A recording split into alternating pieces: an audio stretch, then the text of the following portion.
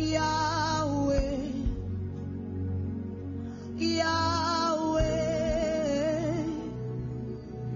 and you alone, I put my trust in you, Jesus, Yahweh, Yahweh, you are the God, say, you are the God who is and is to come, say Yahweh.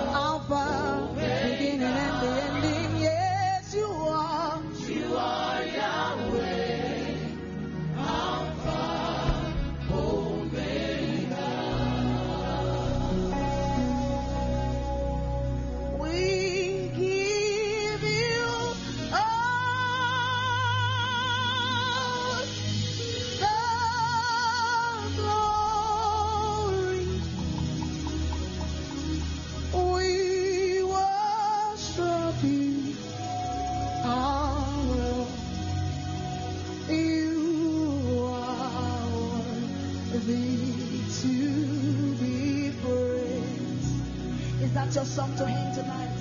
Say, we give you all the. Yes, Jesus, we worship you, Lord. We worship you, our Lord.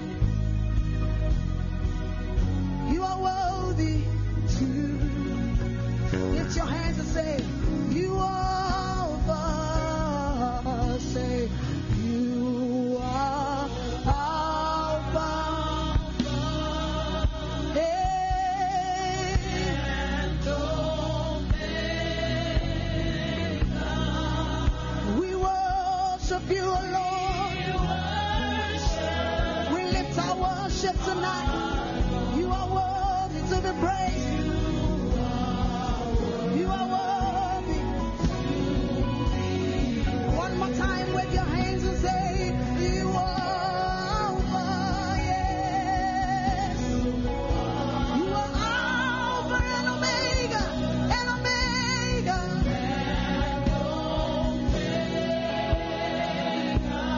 We worship you, Lord. We worship you, O Lord. We worship you, our Lord. All over this place, let's lift our worship. Oh, we give you all.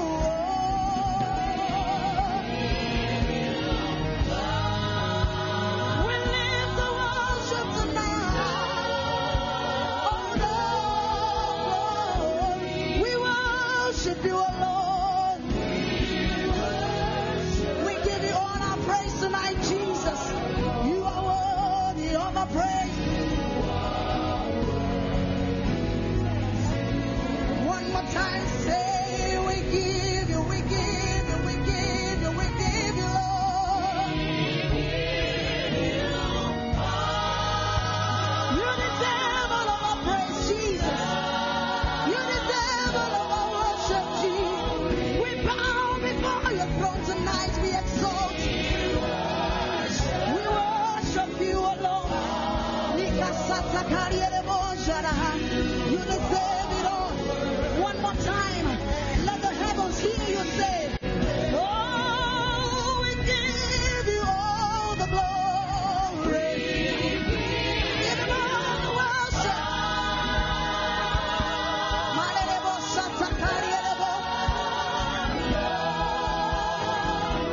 We worship you, Lord.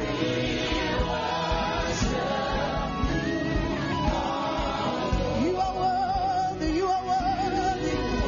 Somebody, I need you to lift your worship tonight. Somebody lift your worship tonight. He's here in our midst. He's here to take all the praise. He's here to inhabit the praise of his people. He's here to inhabit your worship.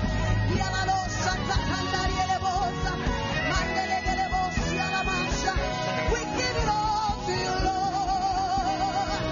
We bow before your throne. We bow before your throne.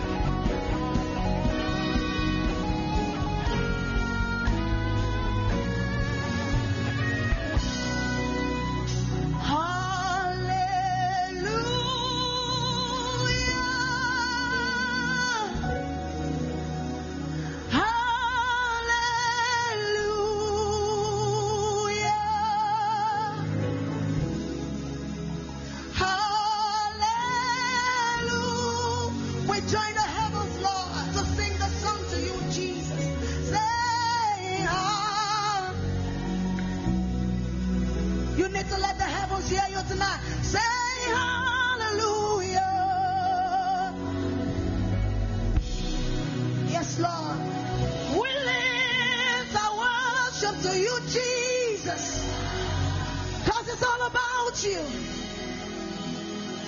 Say hallelujah. Hey, hallelujah. Nialala Santa Cariele Bosha.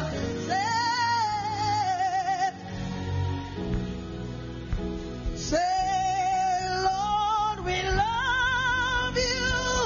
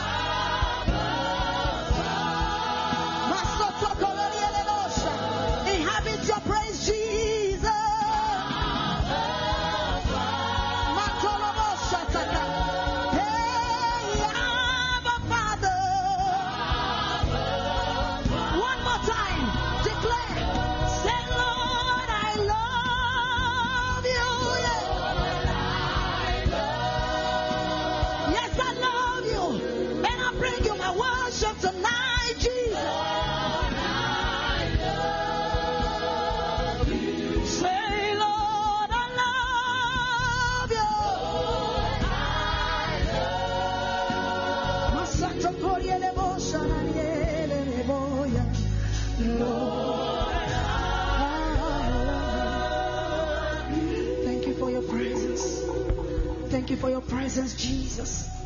We declare our love for you tonight.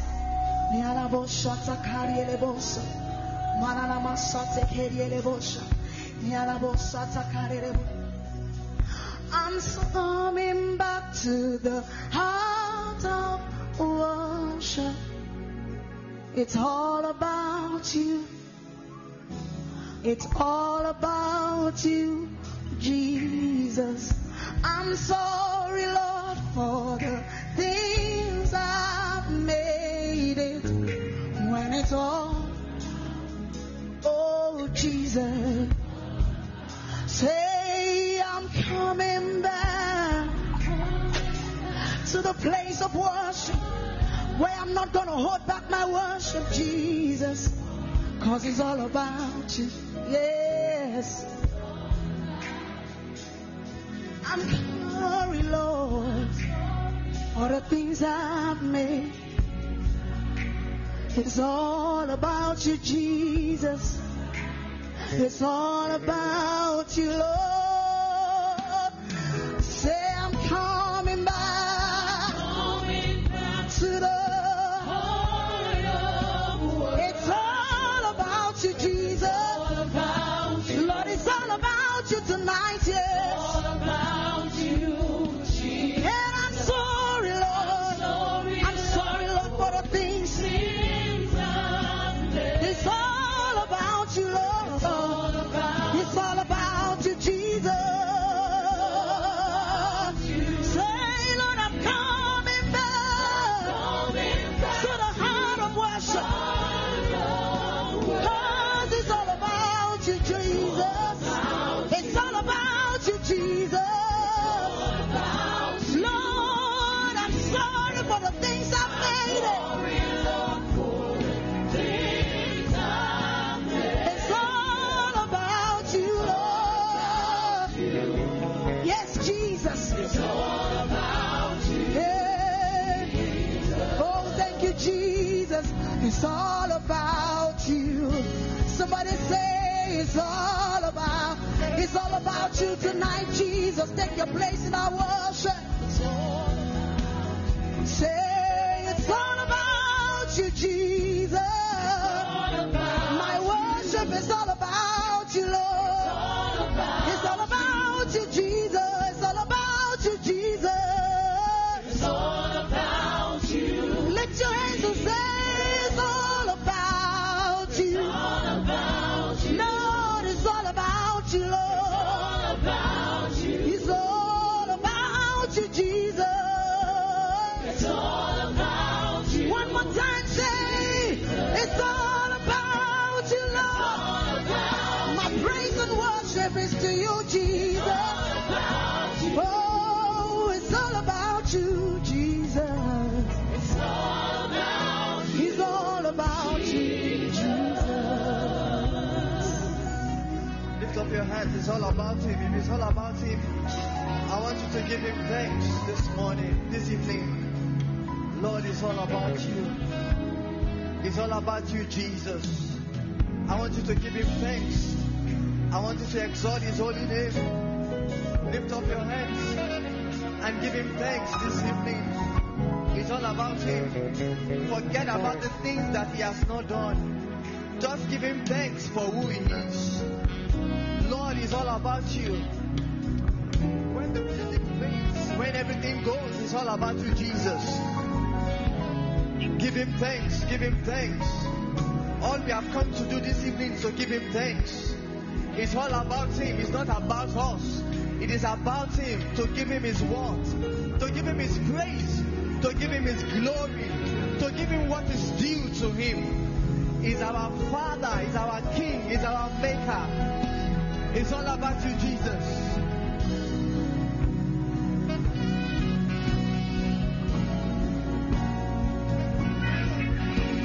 Oh, it's all about you, Jesus. Yes, it is. It's all about you. Oh, my worship is all about you, Lord.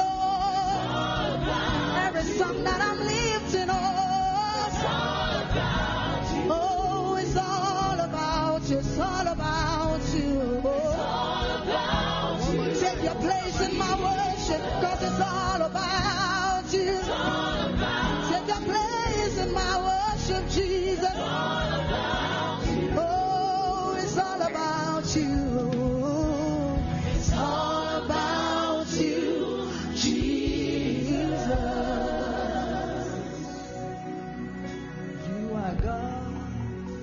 from beginning to the end.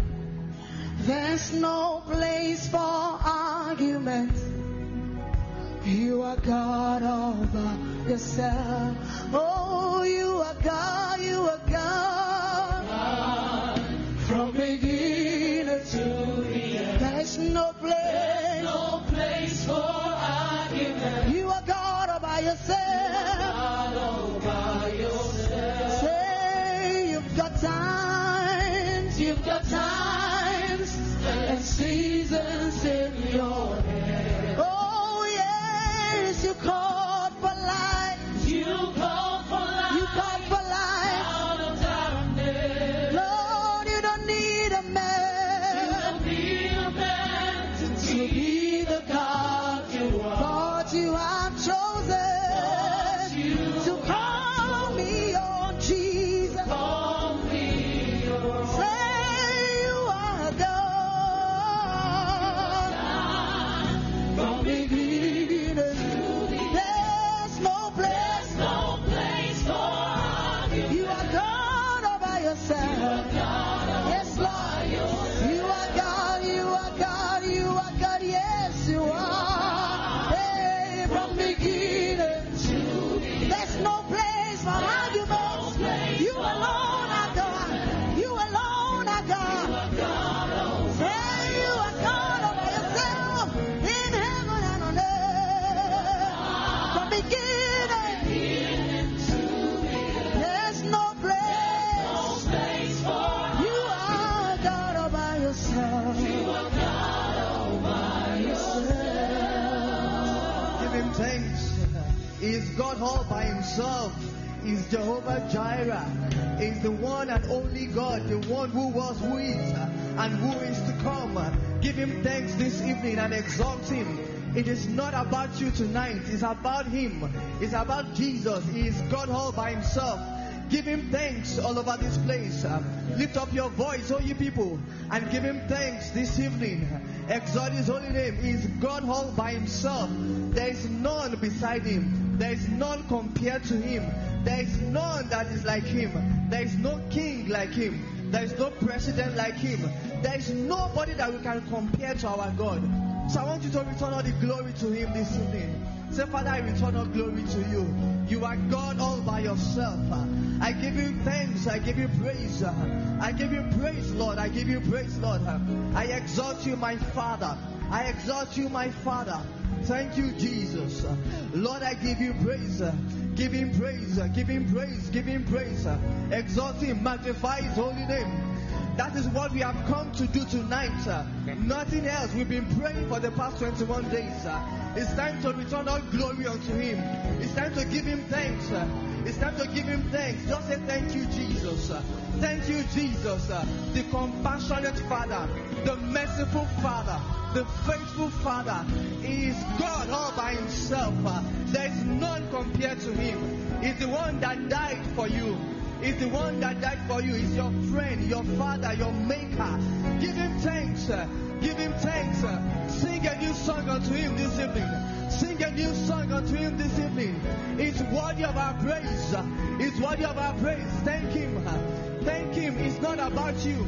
It's not about you. It's not about the things that he has not done. It's about him. Giving him glory. Giving him praise. Giving him adoration. He is worthy of our praise. He is God all by himself. There is none like him. Malebo sakatanda bosha. Ledebo satanabosa. Malebo sakatanabosa. Lord, we give you thanks. Lord, I thank you. I thank you for who you are. I thank you for who you are, Lord. I thank you, Lord, for who you are. Not the things that you have done. Lord, I give you thanks. I give you praise, Lord. I exalt you, Jesus. I exalt you, Jesus. Thank you, Lord. Thank you, Lord. Give him thanks. Show your heart of gratitude to him. Show him that you are grateful. Show him that you are grateful to him for the gift of life. For the gift of life. Say thank you, Jesus. I have come to give you thanks. I have come to give you praise. I have come to exalt your holy name. Lord, I give you praise. I give you praise, Lord. Lord, we give you Elohim. We give you thanks.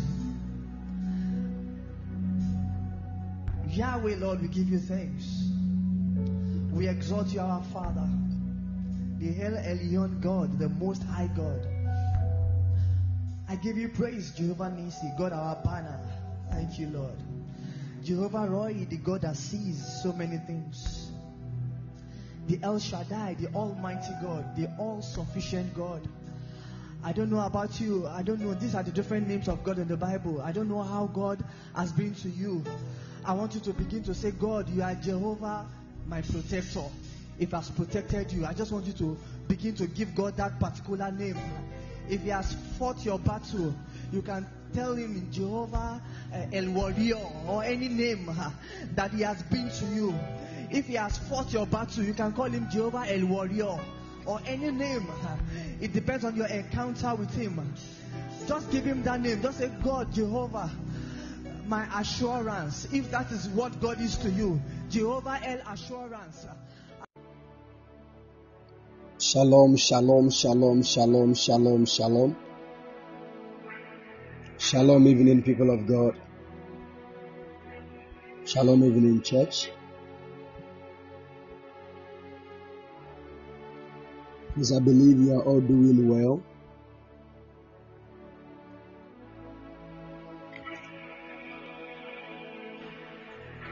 I believe everybody is doing well.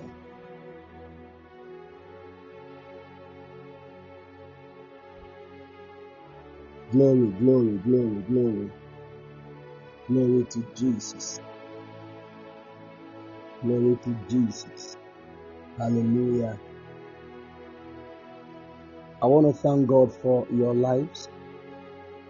By the special grace of God, I'm also doing well with my family. The Lord bless you. The Lord bless you. In Jesus' precious mighty name. Amen. Amen.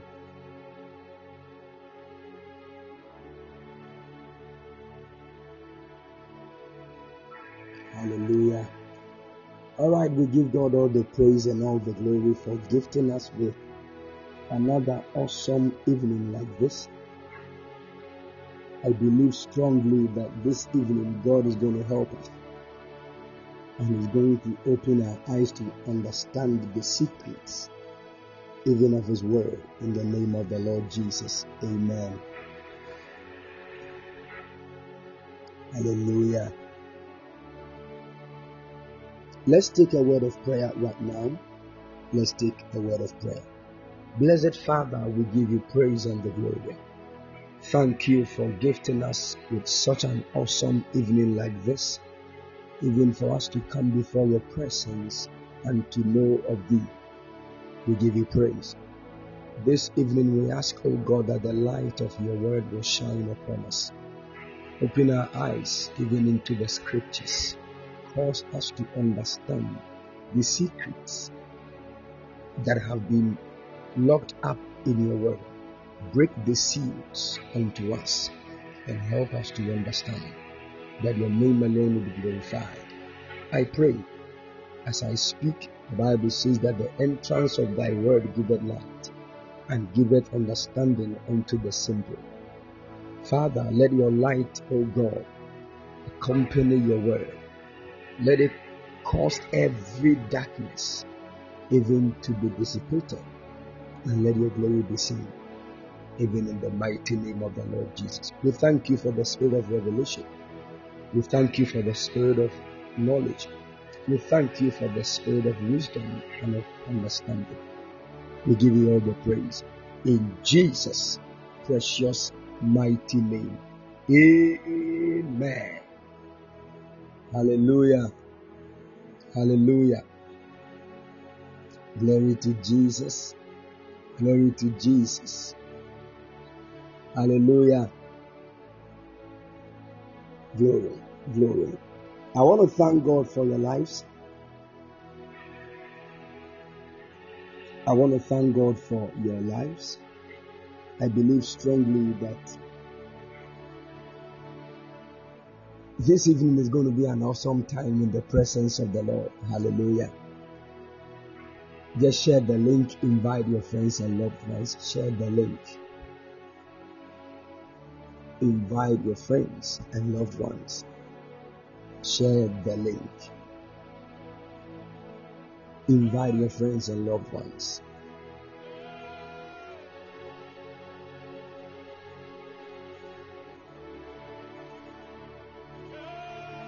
Hallelujah.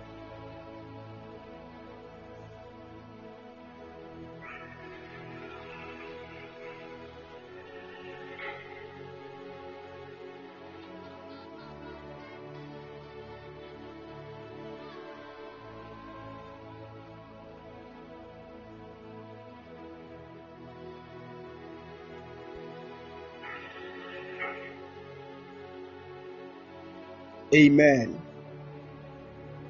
All right. This evening, the Lord is going to help us. Last night, let me say yesterday, the Lord helped us with an understanding about eschatology, even to a certain extent. And we understood that there are three main dimensions of eschatology. There are three main dimensions of eschatology, and we said the first one is personal eschatology. I want to check if you recall what we learned yesterday. What are the three main, pillars of eschatology that we made mention of yesterday? I want to check.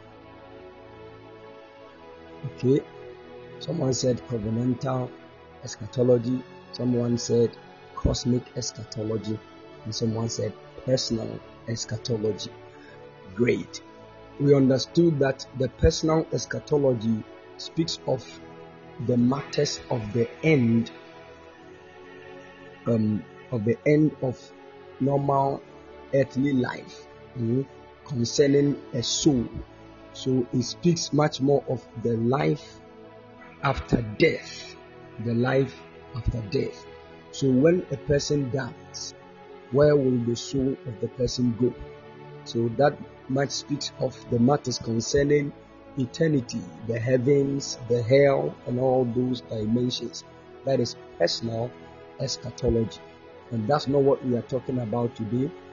We will talk about that in the subsequent meetings. And the second one is cosmic eschatology. Cosmic eschatology deals with the end of the physical world or universe. Are you following? Good. The end of the physical world or the universe. Great. So what is going to happen to the physical world that we see? What is going to happen to the universe of God at the end? What is going to happen? That speaks of the cosmic eschatology. And we are going to understand a few things on that. And the third one is what we call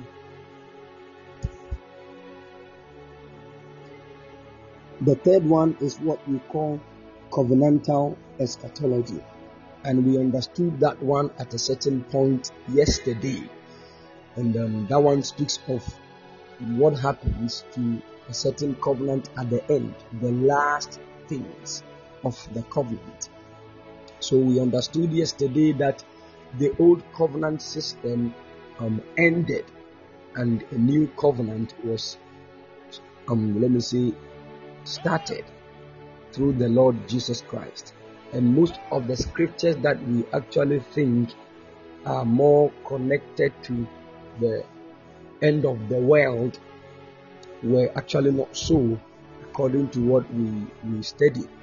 We learned that when you read the book of Matthew chapter 24, it was actually speaking of the destruction of the temple that was in Jerusalem, and also the destruction of the whole Old Testament or Old Covenant system. So we understood that almost all the things that Jesus made mention of in the book of Matthew 24, almost all, in fact, all of them has happened. All of them has actually happened in the time of old. And we understood that they were all in line with the covenantal eschatology, because at that moment Jesus was bringing an end to the old covenant system, even for the new covenant system to be created. Are you following?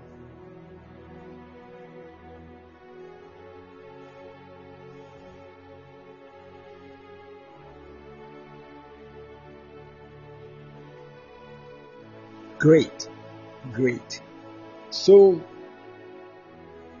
before I move on to what this evening, I want to talk about the part one, because the second level that we find ourselves, we have to spend like a week or two to delve deep into it, bit by bit by bit by bit.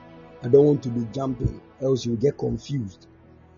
So we'll quickly go into the Bible and just bring things out one by one, so that we all will understand the matters concerning the end. Hallelujah. So today what I want to talk about is the cosmic eschatology. I'm just talking about just the part one of it. And I said, what does cosmic eschatology mean? I want to check if we are still following. Because this matters. If I don't take care, make us say go. Amen. So what is cosmic eschatology? I've even defined it right now. Okay, I said deals with the end of the physical world of the universe. Great. Beautiful. So that is what I want to talk about this evening. But before I talk about that, if there is any question that you have concerning what we studied yesterday, maybe you came across a certain scripture you don't understand, you can feel free and ask. You can feel free and ask your question now. If there is any question you have concerning what we studied yesterday, you can feel free and ask right now. Within the next 5 minutes, let me allow the room for questions. Then we move forward. Okay, still waiting.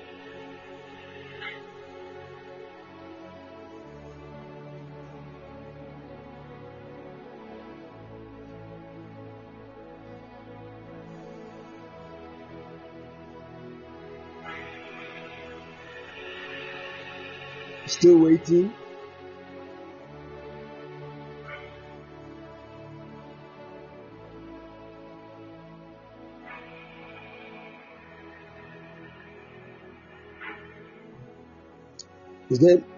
That means we don't have any question.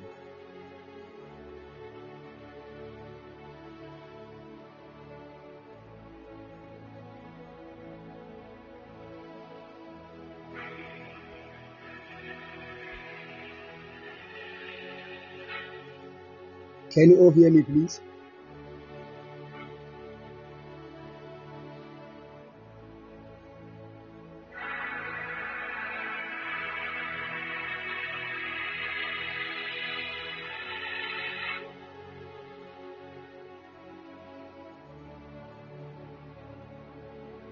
Okay. All right.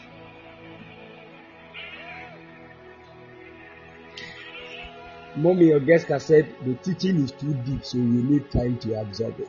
Great. We thank God. So I think nobody has any question. All right. If we don't have any question, then I don't want to just build upon things that people will still get plenty questions. That is why I want you to just read through things, and if you have any question, you can feel free and ask. Okay, Lady Pastor Beckley said, please, I have a question. All right, you can ask.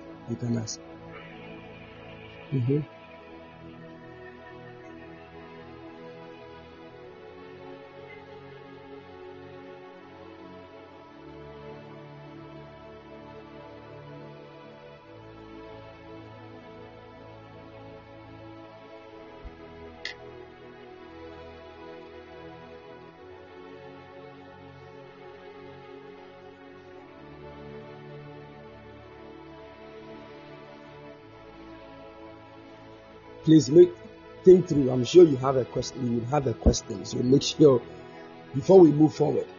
Mhm. So maybe Pastor Bethlehem, I'm still waiting.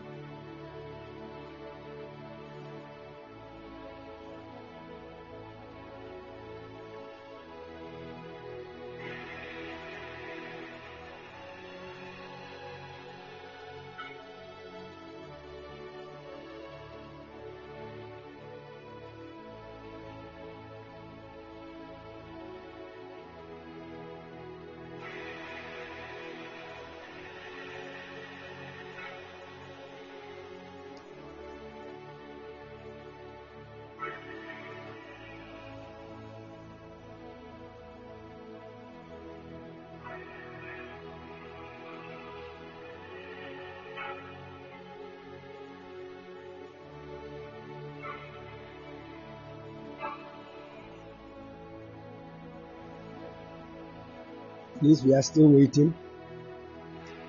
We have a lot to talk about this evening. I want to help us by the special grace of God to remove all manner of doubts before we enter into the next level of the teaching. So get ready.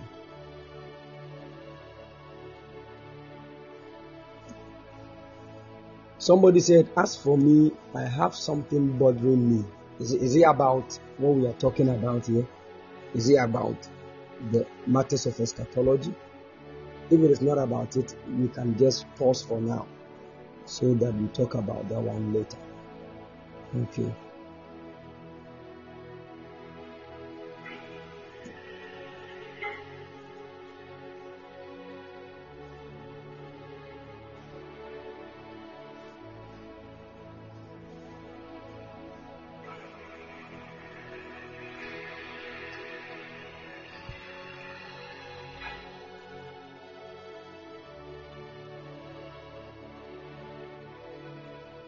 Still waiting.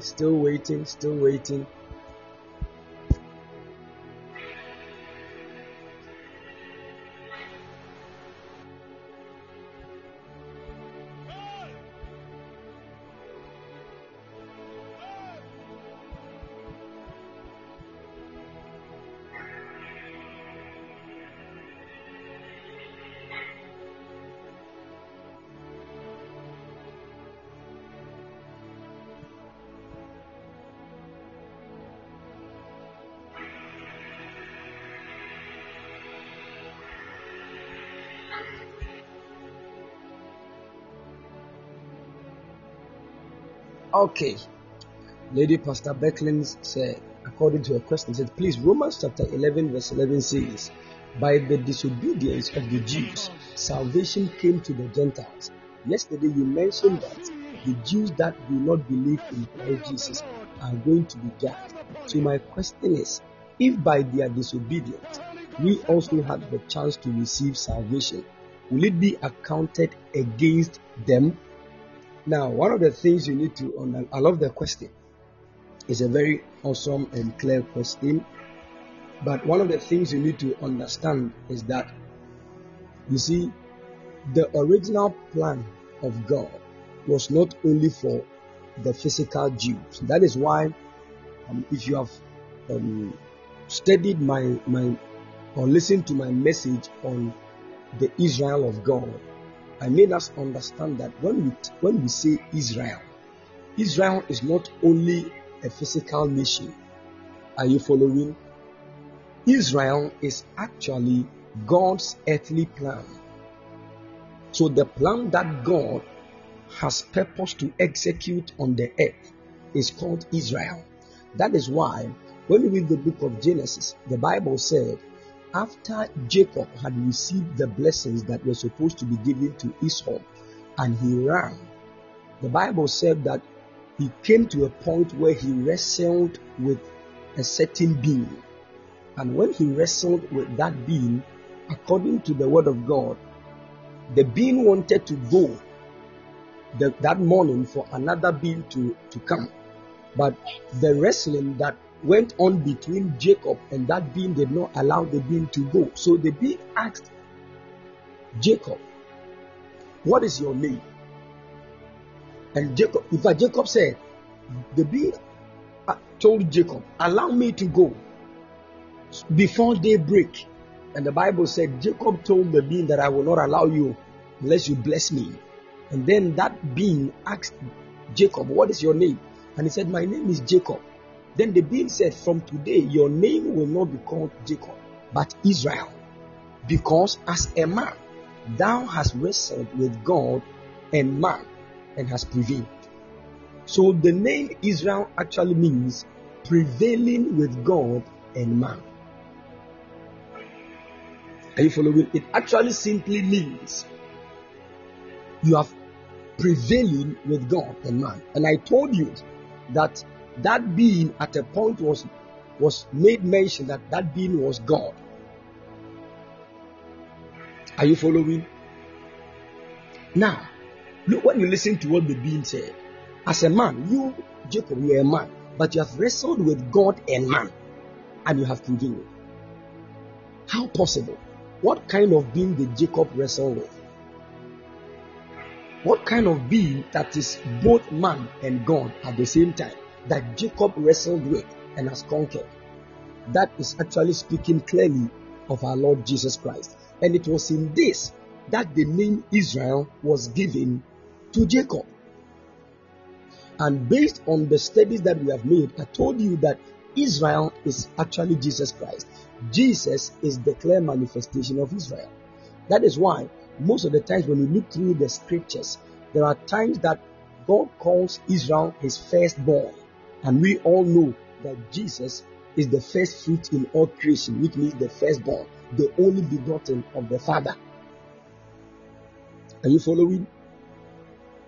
So we have, when you go to my sermon on the Israel of God, you understand that Jesus was actually standing for Israel.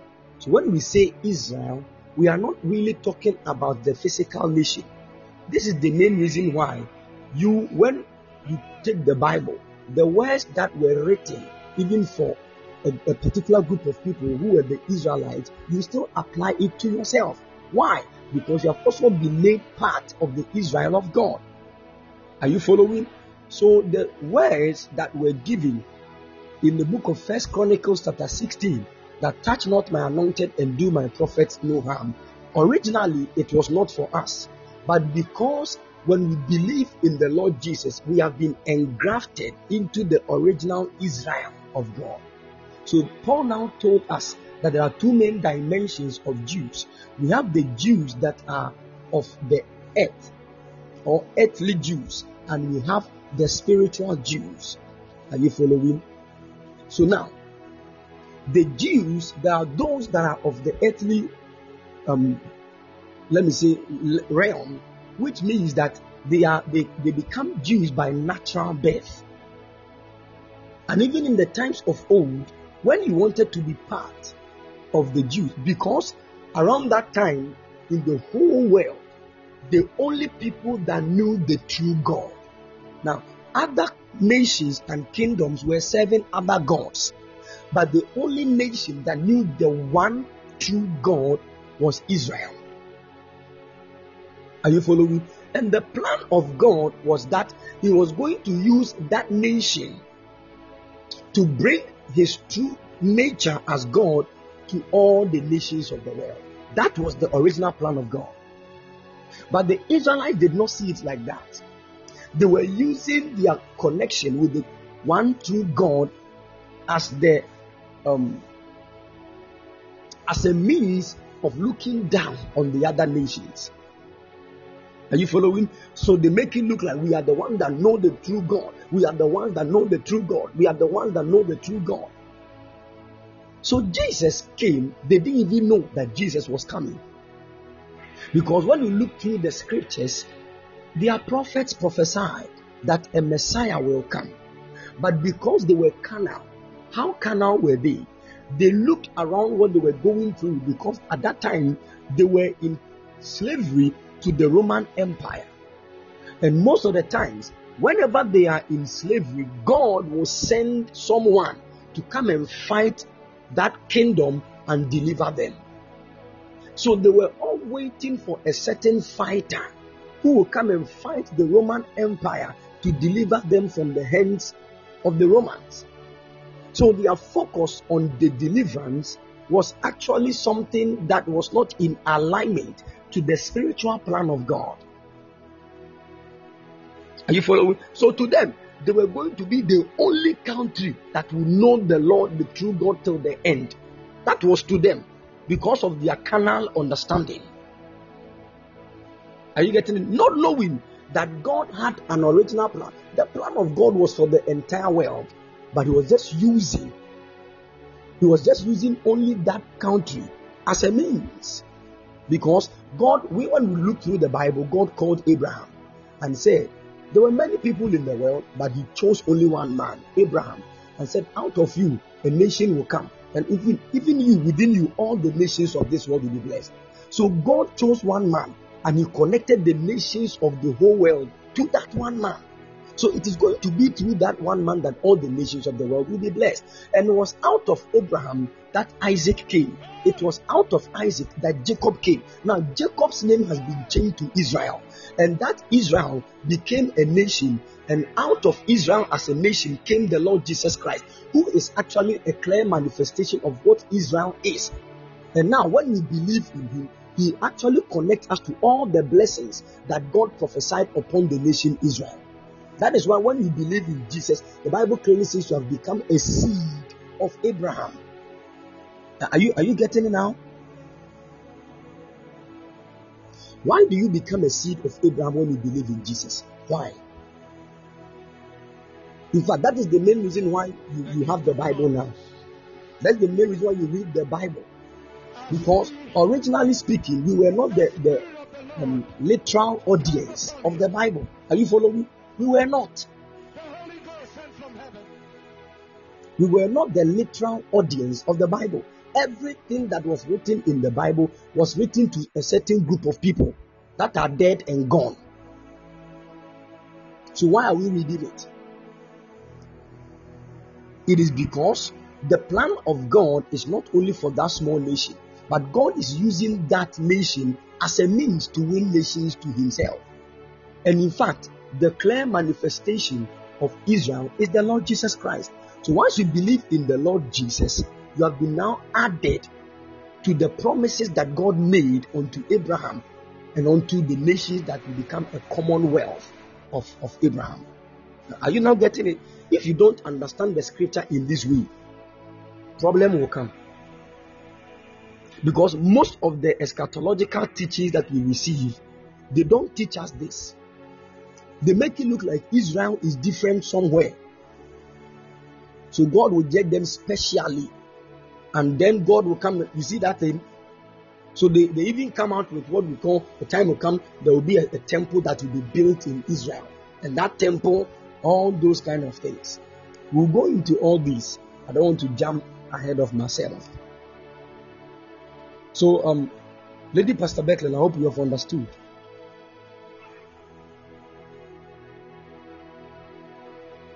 Great. You see, let me just touch on this. Yesterday, I asked some few questions and I've answered myself this evening. I asked you, why do you read the Bible? And now, I hope you have understood why. Paul told us,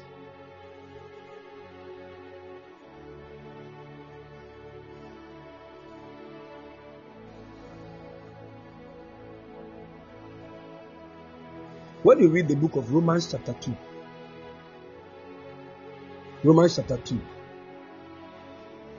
now you see, God told Abraham something.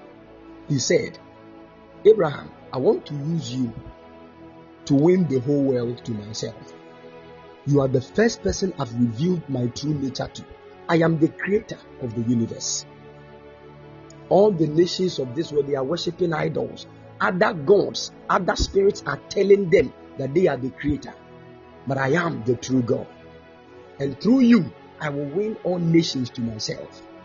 But what I want to do is that, Abraham, take a sharp object and circumcise yourself. Now, as you have circumcised yourself, out of you will come a true people and a seed. If I want to really look into the Bible, the seed that God really promised Abraham was not the physical nation of Israel, but it was Christ. I hope you know that one. But Israel came as a shadow of what is about to happen. So when God was talking to Abraham that a seed will come out of your loins, and that seed, can you all hear me please? Good. When God told Abraham that a seed will come out of your lungs, he was not really talking about Israel. Are you following? He was not really talking about Isaac. He was actually speaking of Christ.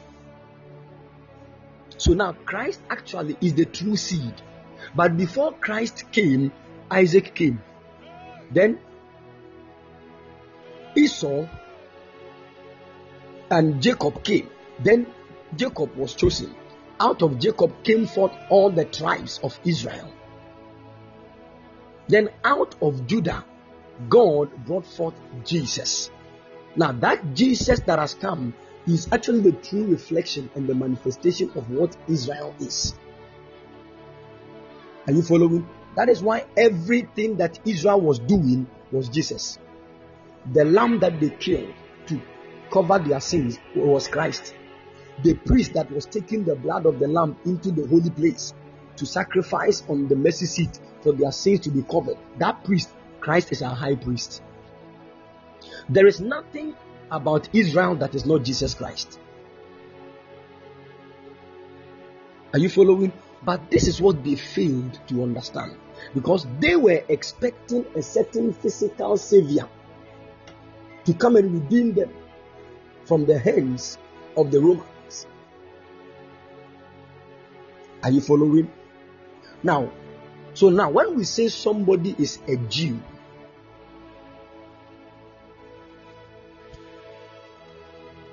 when we say somebody is a Jew, what does the Bible actually say? So God told Abraham that anybody that wants to be part of your seed, that person, what the person is supposed to do is that the way I have called you to be circumcised, let that person circumcise himself. So circumcision will make you part of you. It will cause you to become a part of the commonwealth of Israel. Because a lot of people were coming from different kingdoms and nations, but they wanted to know the true God of the Israelites. And if you want to be part of the Israelites, then you must circumcise yourself. So you take the foreskin of your genitals, then you can become part. Are you following? So the main reason why they circumcise baby boys, it came out of this idea.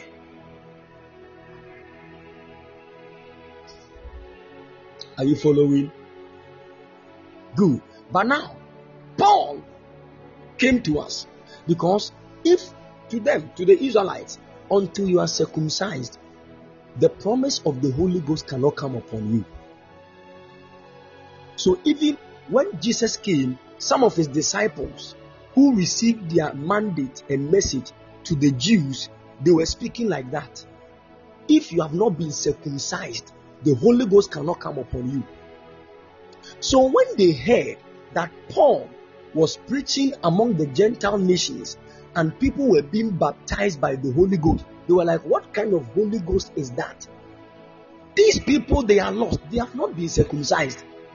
Their foreskin have not been removed. How possible? How can they receive the Holy Ghost and speak in tongues? Because this promise is for those who have been circumcised. It is only for Israel. You see that kind of thing? It is only for Israel. So even this became an argument between some of the disciples and Paul. And when you read the book of Acts chapter 15, they address the matter. Like Paul will go to a country where they are worshipping idol, and he will preach to them. And they will believe in Jesus Christ, and all of a sudden they will start speaking in tongues. What? Meanwhile, according to the Jews, So you see, even your tradition can affect the gospel that you preach. I hope you know that. Your tradition can affect your true knowledge of the word of God. So there were some of the apostles who were still entitled to this whole thing of, we are the Jews, we are the only one that know the true God and nobody else, and we are this. If you want to be part of us, you have to be circumcised. If not, you are lost. And you see what most pastors do now? When they see people in sin, they just judge them. You are lost forever. You will never go to heaven. That is not what we have been called to do. That is why the Bible said the gospel of circumcision was given to Peter, and the gospel of uncircumcision was given to Paul. What does it mean?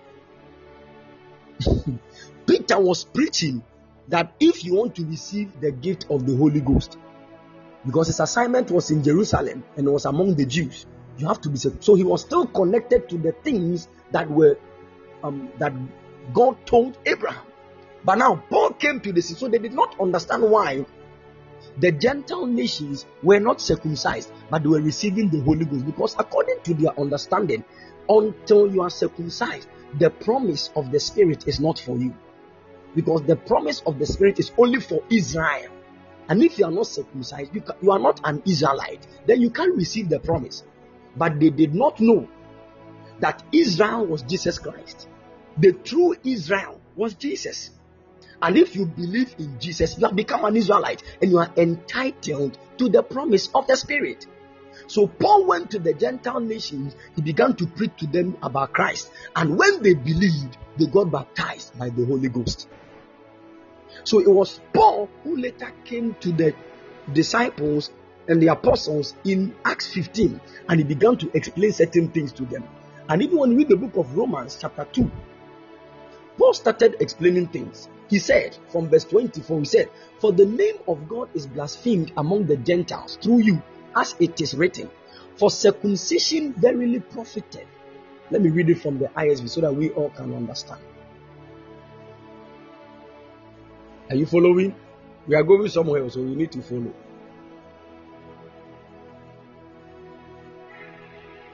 Good. He said, "For circumcision is valuable if you observe the law.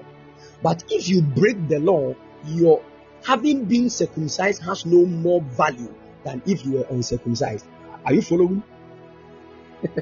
Listen to the thing that Paul is bringing out right now. This is why they got angry. He said, you can be circumcised, but if you break the law, your circumcision is useless. Then the apostles got them and said, "Paul, are you mad? How can you say such a nonsense thing to us?" Then he went further. He said, "So if a man who is uncircumcised keeps the requirement of the law, his uncircumcision will be regarded as circumcision, won't it?" Verse 27. The man who is uncircumcised physically, said the man who is uncircumcised physically, but who keeps the law, will condemn you who break the law, even though you have the written law and circumcision. Who is he talking about here? Is he not talking about the national Israel, the physical Jews?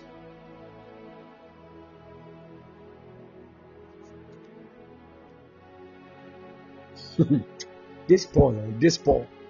Now, verse 28, listen to what Paul said. This is what will help you understand what I'm talking about. Verse 28.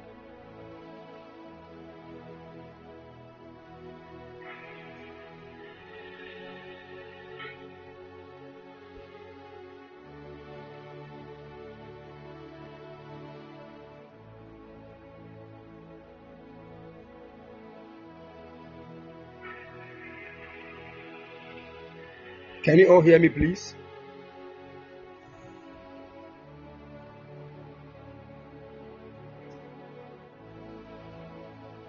Can you all hear me?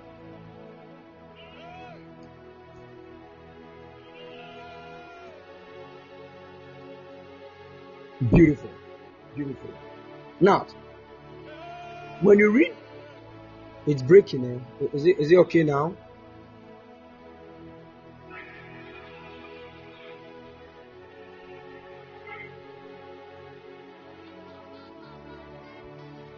Good, good, good.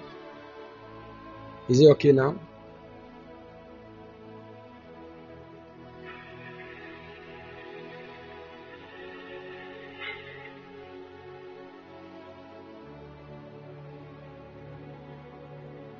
Good, good. Now listen to what Paul is making mention of. When we say a Jew, listen to what Paul said. In verse 28 of Romans chapter 2, Paul said, "For a person is not a Jew because of his appearance, nor is circumcision something just external and physical." Look at that. All the life of the Jews, they know circumcision is when they cut the foreskin. Is that not what circumcision is?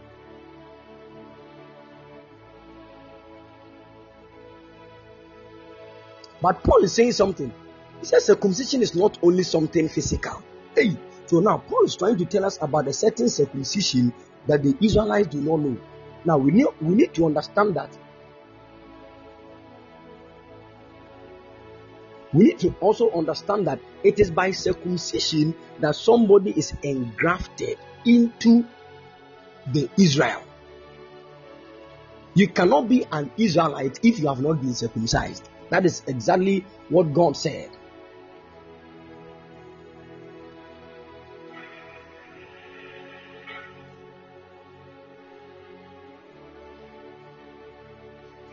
Can you hear me clearly? It is by that a person is grafted into Israel. If you have not been circumcised, you cannot be an Israelite. Now, Paul is telling us that you have been circumcised physically does not only mean. So you see, Paul said, let me read it from the NLT. He said, "For you are not a true Jew just because you were born of Jewish parents or because you have gone through the ceremony of circumcision." Jesus Christ. Is that not what makes someone a Jew? That you were born by Jewish parents.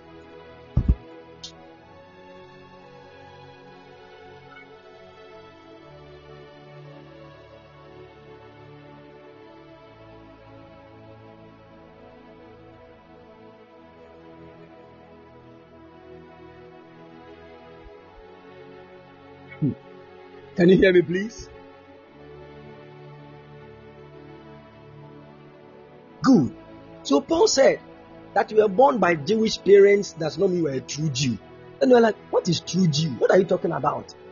Because when your mother is a Jew and your father is a Jew, you are a Jew. And when you go through the ceremony of circumcision, that is it. You are a true Jew. But you are telling us something different. What does it mean? Now, Paul said, that circumcision is not just external and physical. He said, no, a person is a Jew inwardly, and circumcision is a matter of the heart. The last verse, verse 29.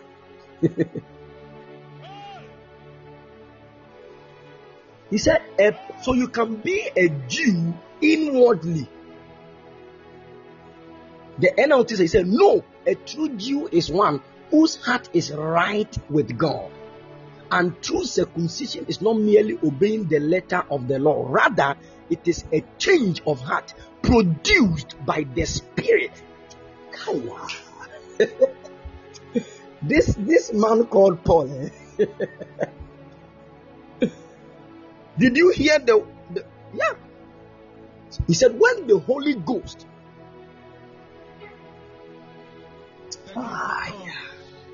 when the Holy Ghost changes your heart for you to know the right and true God, you are a Jew. This is the reason why when he went to preach to the Gentiles who were worshipping Subuku and Kankan Yami without knowing the true God that the Israelites knew, Paul went to preach to them. And when he preached to them, yes, the great Diana, when he preached to them, the Holy Ghost did the work by changing their heart. That is what we call being born again. And when they got born again, they got baptized. Now, the act of the Holy Ghost changing the heart of man is actually true circumcision. So the one that the Israelites were doing was just a physical, it was a shadow of the true one that was to happen.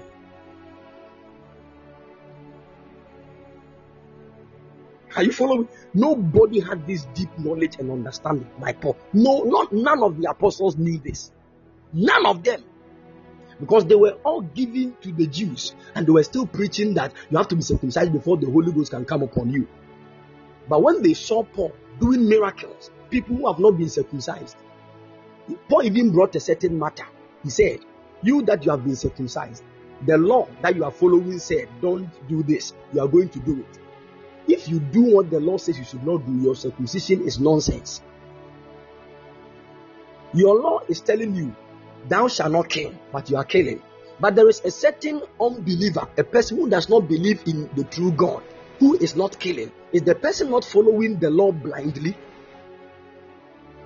So Paul was telling them that there were some of the Gentiles who did not even have the law, but their conduct and their character were always in a way that they were following the law. These people, they only need the touch of the Holy Ghost. They are the true Jews, not you. The one that you say, me, my father is Abraham, and this and this, and that is why Jesus hated them. They were using the fact that they were from Jew parents, see, as a means. That's why their hearts were hardened. When the spiritual Israel, who is Jesus, came, they did not believe. So the matter went straight to the Gentiles, and they believed. Are you getting it? You would need this foundation before you enter more into eschatological studies. That is why you now take your Bible and you also read. There is none of the things written physically that were for you, but by the Spirit, it is about your destiny. It is about the plan of God. Are you following?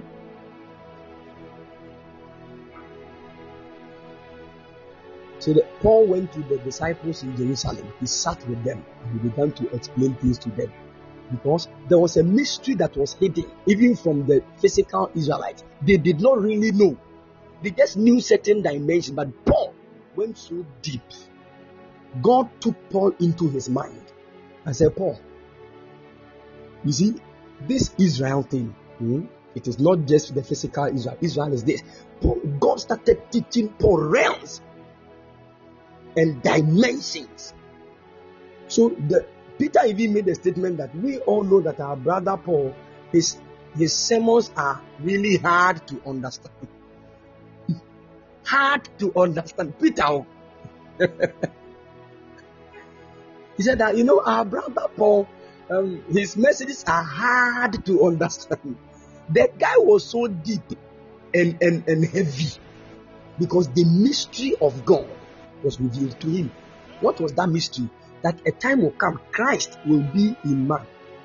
And when Christ enters into man, the man will be hoping for a certain realm called glory. Then that glory will come. And when that glory comes, that is what we are going to say. The coming of the glory that is in man will also meet with the coming of the Lord. Then the kingdom of God will get to the zenith as God has prepared it to be.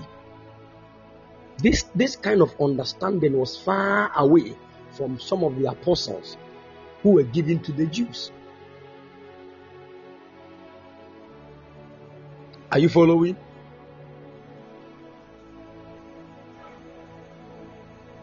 Good. These are basic things we need to know and understand. That is why some people will tell you, the Bible that you are reading, it was written to Israel. Some people can even foolishly say the Bible is a history of Africa. When you just listen to them, you know they have been deceived by a spirit. Oh, haven't you heard that before? So the Bible is a history of Africa, and they came and they used the Bible to brainwash you. When we all knew our gods, and they came and said that the white people brought Bible and they took our gold. And when they took the gold and this, so you Africans, we have to go back to our gods. You just know that they have been deceived by small dwarfs. Small dwarfs. Mutriho Kakarere has deceived. You don't get it. Dwarfs. How can you, a whole man like you, Oh yeah, what I'm saying, I know some graphs with that kind of thing in there.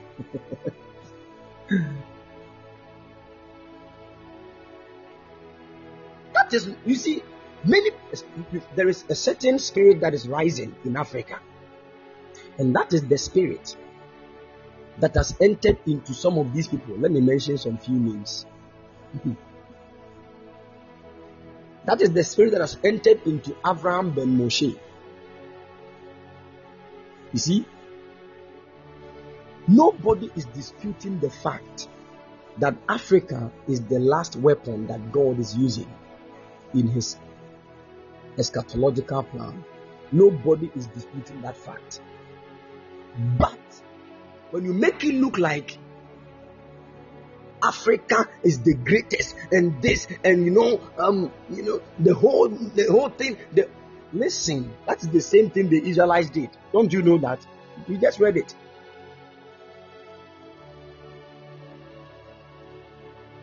Yes.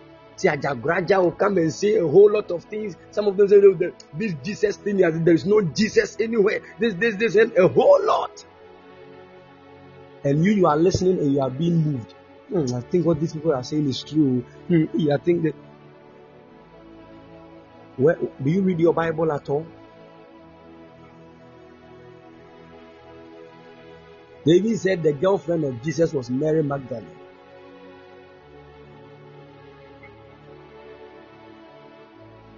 Blasphemous words that a man will speak against our Lord, because a spirit has this. Almost all these people, they have been deceived by spirits. Now let me open your eyes. In the dark world, there is a being that they call Jesus. There is a being they call Jesus. In fact, there is no entity in the kingdom of darkness that has followers more than that being. Not even Satan.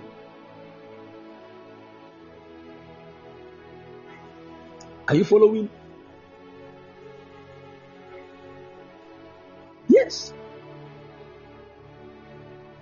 Now that being reveals himself to people, and when he reveals himself to you, say he's the true Jesus. He will tell you things, and those things that he tells people are deceptive words, and he deceives them. And some of them will come out of these encounters hardened in their hearts. The gift of tongues. You following? Some of them even say that the New Testament is coded. It is just written. There is no New Testament anywhere. It is just they have written some code that they are using to kind of use. You see? Do you know the reason why? This is the same thing that most of the Jews don't believe. Because when you go to Israel as a nation right now, you have about only 20-something% or even 18% of them to be Christians. Israel, as I'm talking to you right now, about 18% of the whole population of Israel are Christians. The rest, you have about 20 to 30-something% of them to be Muslims, and the rest are in Judaism.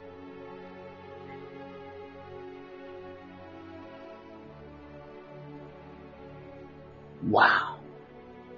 How possible? How possible? Israel, a place where Jesus walked. So you see, some of you, when you go on a pilgrimage to Israel, we are going to the tomb of Jesus Christ, we are going to Mount Olives, we are going to this, we are going to this. In fact, the tomb of Jesus, according to, recently I was watching Kofi TV. I think that was last 3 years or so. Kofi TV, he went to Israel, and when he went there, he brought out certain things. He said when he was about entering the tomb of Jesus, they take money.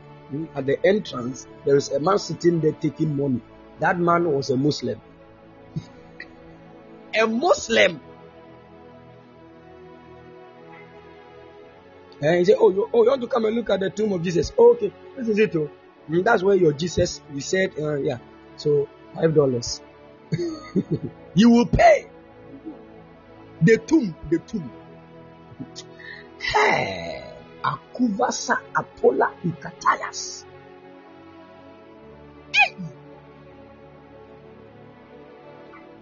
If you go to Israel, the religion that has the lowest percentage is the Christian religion. So what happened? That is why some of these people will use that means to deceive people. You, the Israel crowd, like you say Jesus came there, even those people cry, and they have eyes that they have rejected Jesus. And you that you are in Ghana, and this, hey! And many people get deceived when those people say these things.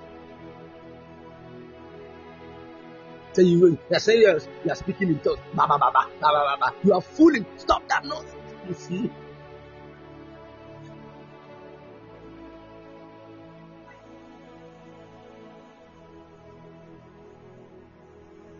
Now, many Christians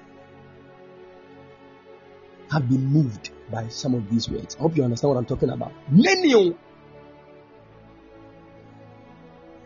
Christians, the thing is, they don't know the scriptures. They don't know their foundation. They don't even know.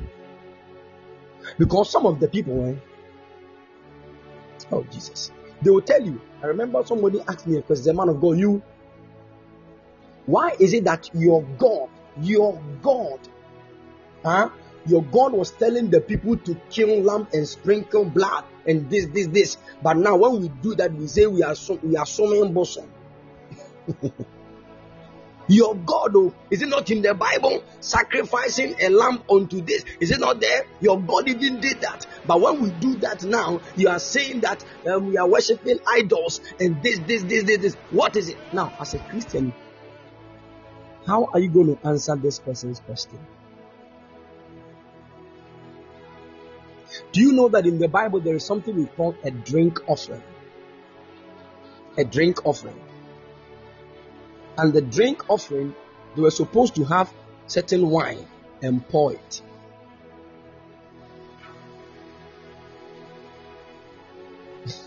Are you following?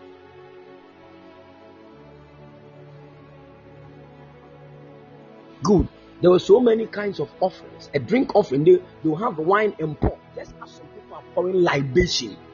So people that are pouring libation think that they have not done anything wrong because it is in the Bible. Haven't you heard that? Oh man of God, it is in the Bible. It is in the Bible.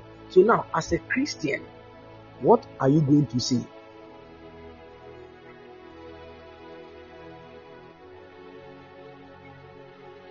I taught this yesterday. I want somebody to at least say something. Say something. Before we move on to what we want to study this evening. Say something. The question is, why is it that our God, because we all know that God has been God throughout. Why is it that our God was receiving bulls, goats, and all blood sacrifices? He was also receiving drink offerings and all those kind of bad. Why is it that now when we do it, you are telling us as Christians that what we are doing is idolatry and this? What are you going to say if you're a Christian and you want to answer this question?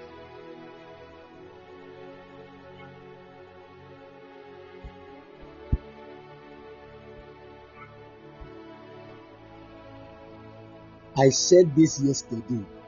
If you are not able to answer me today, we will fight. And please get me the boxing gloves.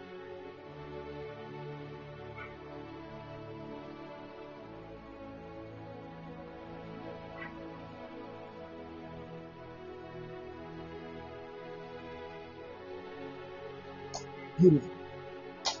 Beautiful. My son has hit the nail. So you have nailed it. You have nailed it. It's as simple as that. It is because of the kind of covenant that God had established with the people. And yesterday we learned that covenant, Jesus has made it obsolete.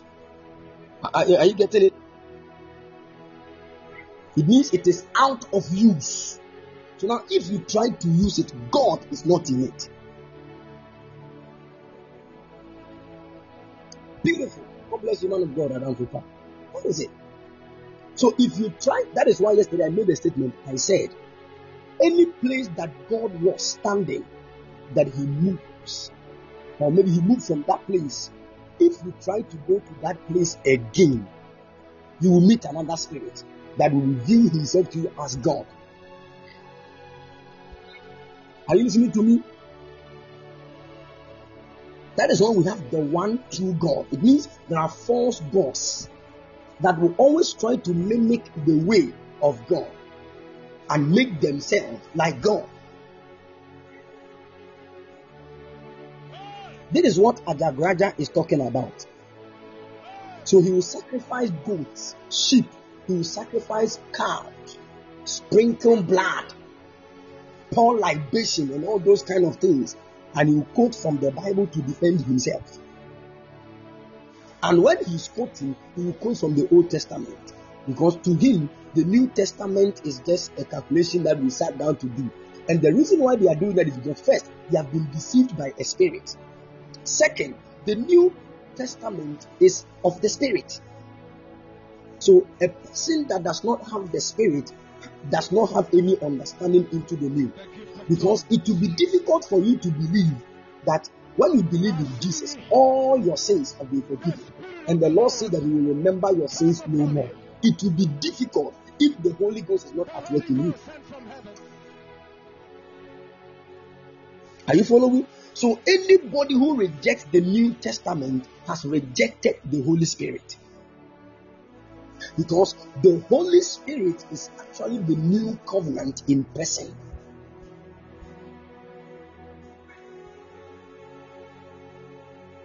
Are you following?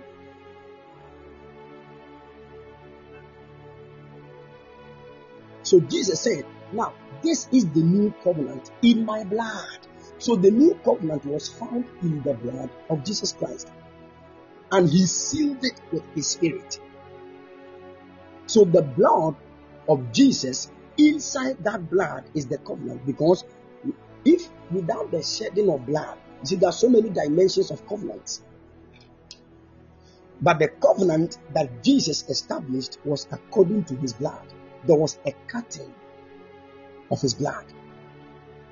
So by the blood of Jesus, we have entered into a new covenant with the Lord. Yes, that is why we take the Holy Communion. Now, the personality or the embodiment of the new covenant is the Holy Spirit. Anybody who believes, you can't believe in the new covenant without first believing in the death and the resurrection of Jesus Christ. Because the blood of Jesus speaks of His death and resurrection. I hope you know that.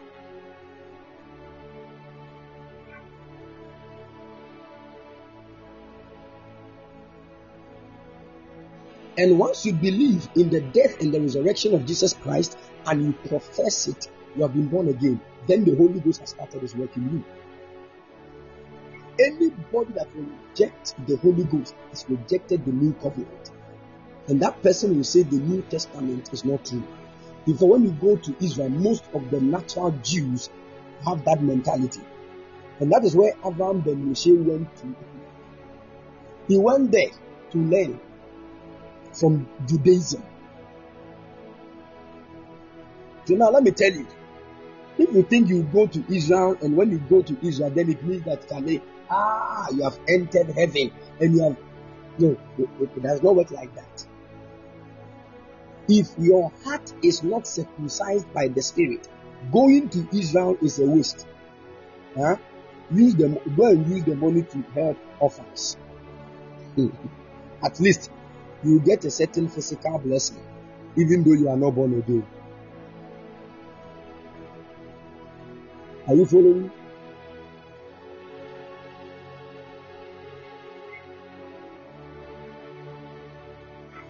May the Lord help us in the mighty name of the Lord Jesus. Amen. All right. I want to talk about the first part of cosmic eschatology. Cosmic eschatology. Cosmic eschatology deals with what will happen to the physical world or the physical universe that we see at the end. What is the end of this physical world? What is the end of this physical universe? Now, before we go into that, we first need to understand what God is doing in this physical world. If you don't know what God is doing, you will not know the end. Are you following? Because when you read the book of the Revelation of Jesus Christ, chapter 1, verse 8. Revelation is chapter 1, verse 8. Now, this is Jesus revealing himself to John. And he said, I am the Alpha and the Omega, declares the Lord God, the one who is, who was, and who is to come. And we all know that the word Alpha means beginning, and the word Omega means end. So Jesus said he is the Alpha and Omega, the beginning and the end. Are you following? So we need to understand what God is trying to achieve in this physical world before we can know the end of this physical world. Are you following? Now, when we understand it this way, you will now know from scripture what God has actually planned to do. You cannot quickly get up and say the world is going to disappear. The whole world will melt and this and that without you understanding the true plan of God for the world. Are you with me? And that is what many of us are trying to do. When you read the Bible, God spells out all his plans from Genesis to Revelation. But we don't like that one. We want to go and say, the world is going to, the earth will you see, they said the heavens will coil itself like a mat. Then the earth will melt like balm of Gilead. Then we will not get any place to stand. Hey!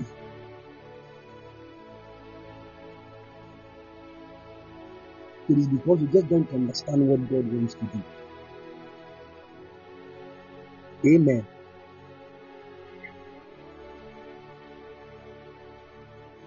Now let me tell you. Do you know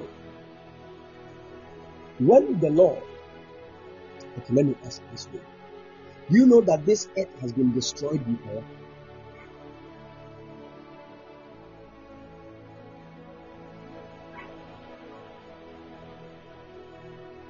Beautiful. Beautiful. During the time of Noah, the whole earth was destroyed. Now, did the earth disappear?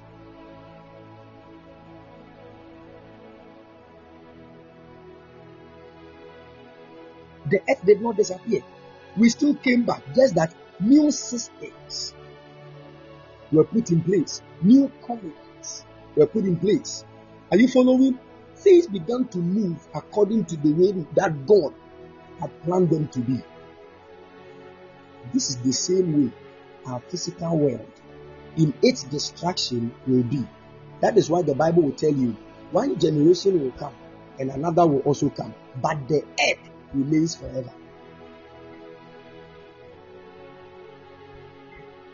Are you following?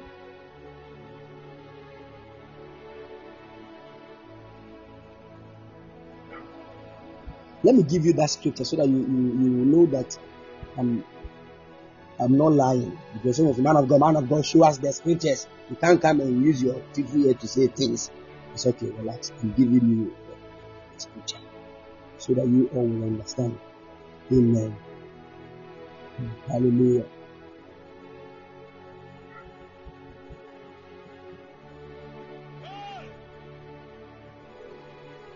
I think it's in the book of Ecclesiastes.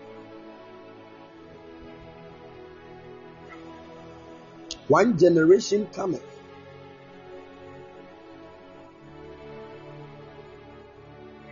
Ecclesiastes chapter 1 verse 4. Ecclesiastes chapter 1 verse 4.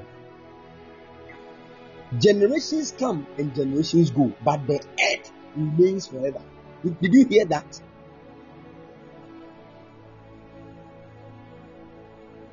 Exactly. It is actually contradicting with that scripture that Jesus said, heaven and earth will pass away. Is that not true? I see the Spirit of the Lord come upon you. Yeah. You see, this eschatological session that we have started, God will change your mind about things. I'm telling you. I just love it. Okay. Now, we all know. That is why, okay, maybe Pastor Bethlehem, I'll come to our Jehovah's people. We'll come to the Jehovah's Witness people. I just love them. I love them. But at a certain point, they get things wrong. And we are going to understand all these things. Are you following? Now listen. The word of the Lord said, I hope we all know that the Bible said heaven and earth will pass away. But he said, my words will never pass. We all know that, right? Good. Now the Bible is telling us clearly here in Ecclesiastes chapter 1 verse 4. It said, one generation passes away and another generation comes, but the earth abides forever. He said the earth abides forever, but Jesus is saying that the earth and heaven will pass. So which heaven and earth is Jesus talking about? If it is the same earth that Solomon is talking about here, then I think one of them is lying. Is that not so? Then there is going to be a contradiction here. But the truth of the matter is that none of them is speaking lies. They are all speaking the truth. Just that we are not having understanding of what they are really talking about. And yesterday I touched on this one. Let's read. Let me just answer that one. I answered it yesterday, but I want, for the sake of those who are not here, let me touch on it quickly. In the book of Matthew chapter 5. Matthew chapter 5. Verse 17 and 18. Matthew chapter 5. Verse 17 and 18.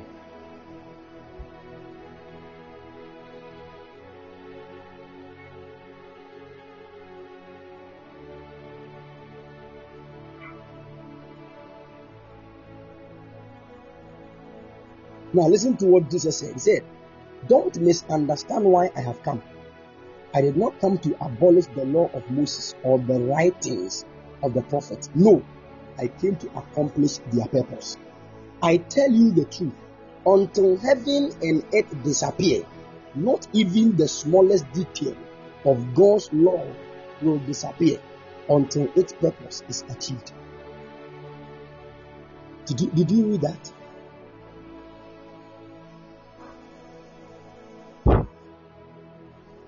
Did you read that? Let me read it from the King James for you to understand. He said, think not that I am come to destroy the law or the prophets. I am not come to destroy but to fulfill.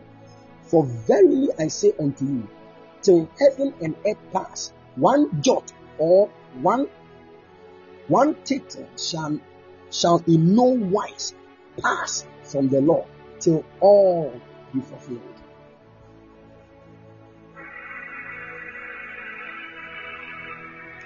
Are you getting it? Now the question is, did Jesus fulfill the law?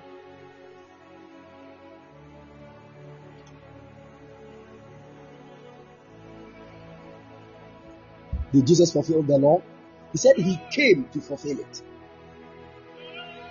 Now, if the law has not been fulfilled, because the law speaks of the old covenant, and if it has not been fulfilled, there cannot be any new covenant. I hope you get it. As we read yesterday. Good. Now, if the law has been fulfilled, Jesus said that this law that I've come to fulfill, not even one of them will disappear unless the heaven and earth pass away. So not even one of them will be fulfilled unless the heaven and earth pass. That means that the fulfillment of the law is in line or is moving with the passing away of heaven and earth. Is that not so? So if you claim that the law has been fulfilled, then it means heaven and earth has passed away. Is that not so? This one is simple algebraic expression.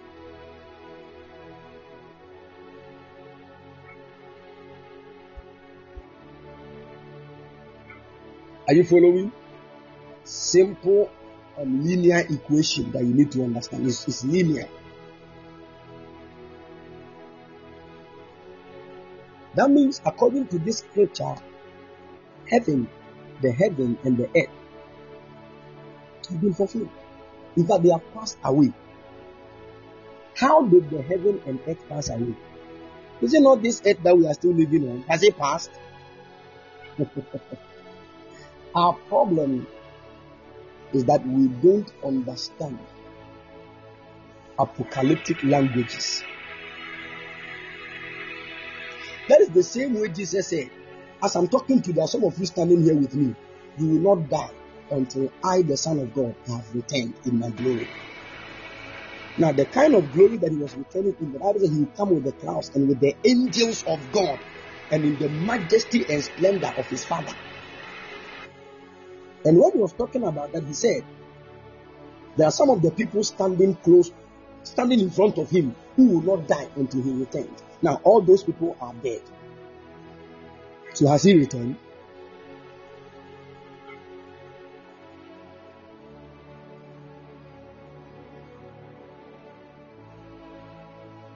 If he has returned, how did he return that we did not see?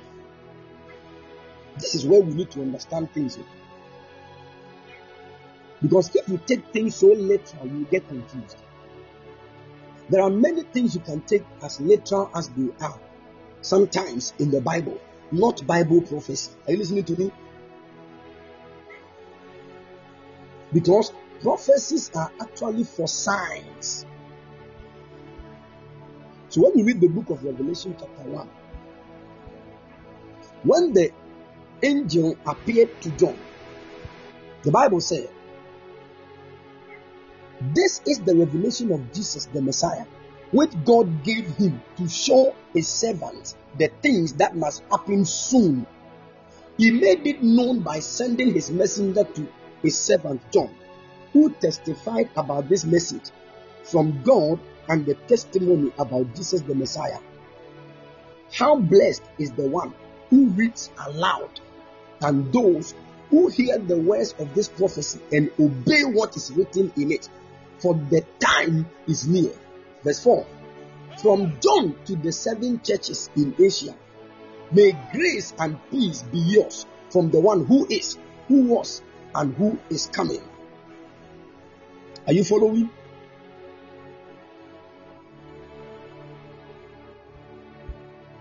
So these things were revealed to John.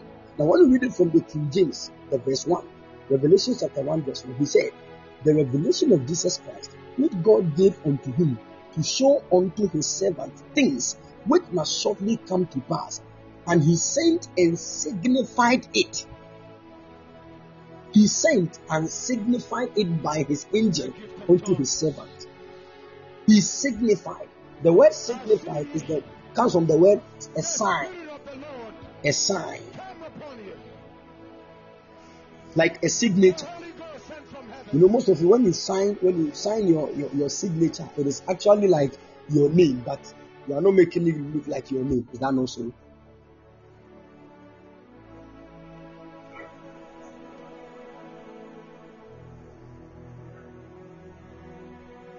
Are you following? Can you all hear me, please?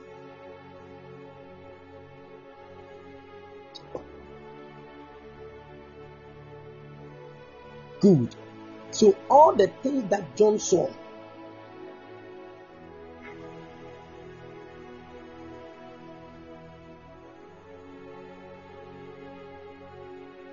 yes, you see, the revelations that John saw was actually about Jesus Christ. It is called the revelation of Jesus.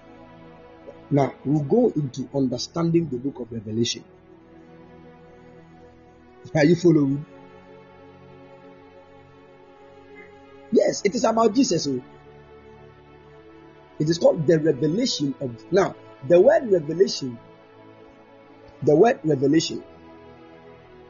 is actually the word apocalypsis, which means to disclose, to uncover. To uncover. It is like you have signed your signature, and somebody is trying to look at the signature to bring out the name that, let's say you are called Michael, and your signature was M, and you just did some kind of movement with the pen. So somebody is trying to look at that signature to bring out the true name. So what the person is trying to do is that he is unveiling, he's revealing the true nature that is behind the signature. Are you getting it? So the revelation of Jesus Christ was actually an unveiling of who Jesus is, who he was, and who he is to come. The whole plan of Jesus on earth is what John is revealing to us.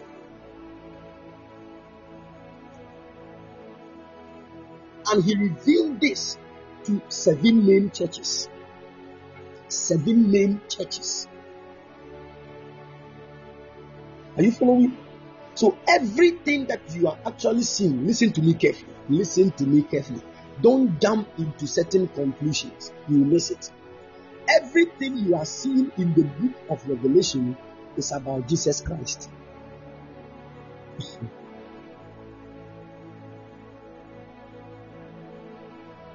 It is not about a certain Satan. It is not about a certain devil. It is about Jesus. So definitely what God has planned for Jesus is what will manifest. Are you following? And when we say Jesus Christ, I told you, it's as simple as that. The destiny of God, what God has planned to achieve on earth, is called Jesus Christ. It is called Christ. Jesus came to live it, and we are continuing. And I want to say something that will sound quite heavy. So the destiny of God is Christ. Jesus came to live his part. We are living our part. So we are all part of the same thing. When you even go to heaven, you say the Lord Jesus Christ, you are really not only speaking of one being. We are all part. Just that our part has not yet been fulfilled. That is the reason why.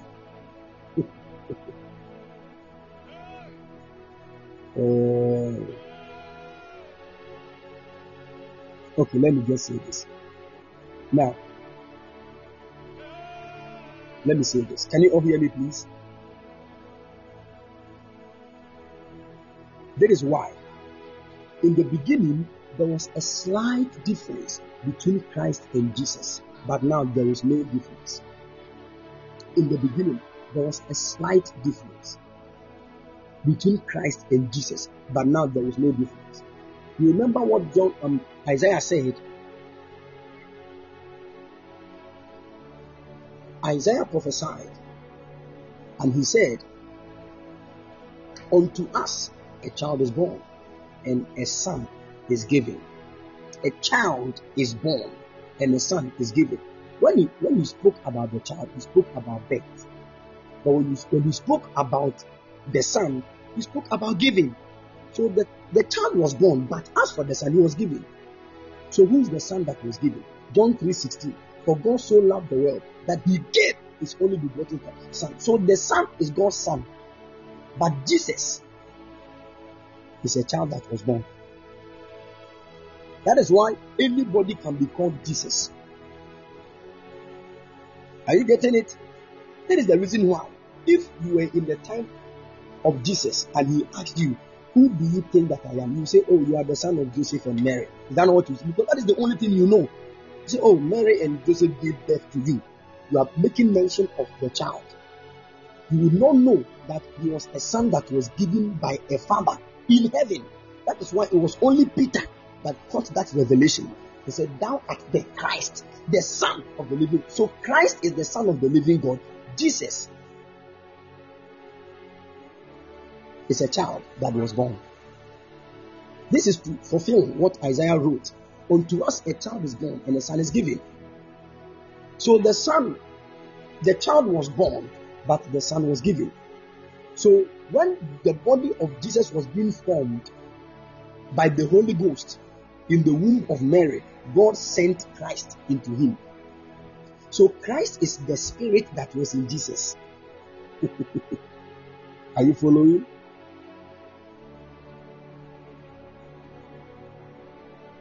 So the spirit that was in Jesus was Christ. So Jesus was the body of the spirit called Christ. So when you look at Jesus, he was the body of Christ. Now he has fulfilled his work. And he said, we are the body of Christ. So who are you? If you don't understand it this way, you miss a lot of things. So he said, when Jesus went to heaven, he sent Christ into us. So right now, we have become the body of the Christ that is in us. At first, Jesus was the body, but now we are. Oh, you are not getting it. That is when we say the body of Christ, that is what it means. The body of Christ. Christ is the Holy Ghost inside you now. You remember when Jesus was hanging on the cross, the Bible said, he said, Father, it is in your hand that I commit my spirit. Then all of a sudden, he gave up the ghost. That ghost is the Holy Ghost. Are you following? Let me explain what this actually means in the spirit world. Do you know that as you are here right now, you are spirit, soul, body. Spirit, soul, body. If I go into this one, spirit, soul, body. Are you following? Now, your spirit actually is how God wants you to be. That is the image of God. How God really wants you to look like is your spirit. Are you following?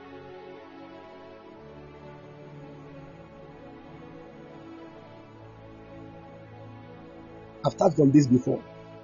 God made us in our image and after his likeness. Now, when you look at the likeness of man, when he was made afresh, you will just know that this one is the Son of God.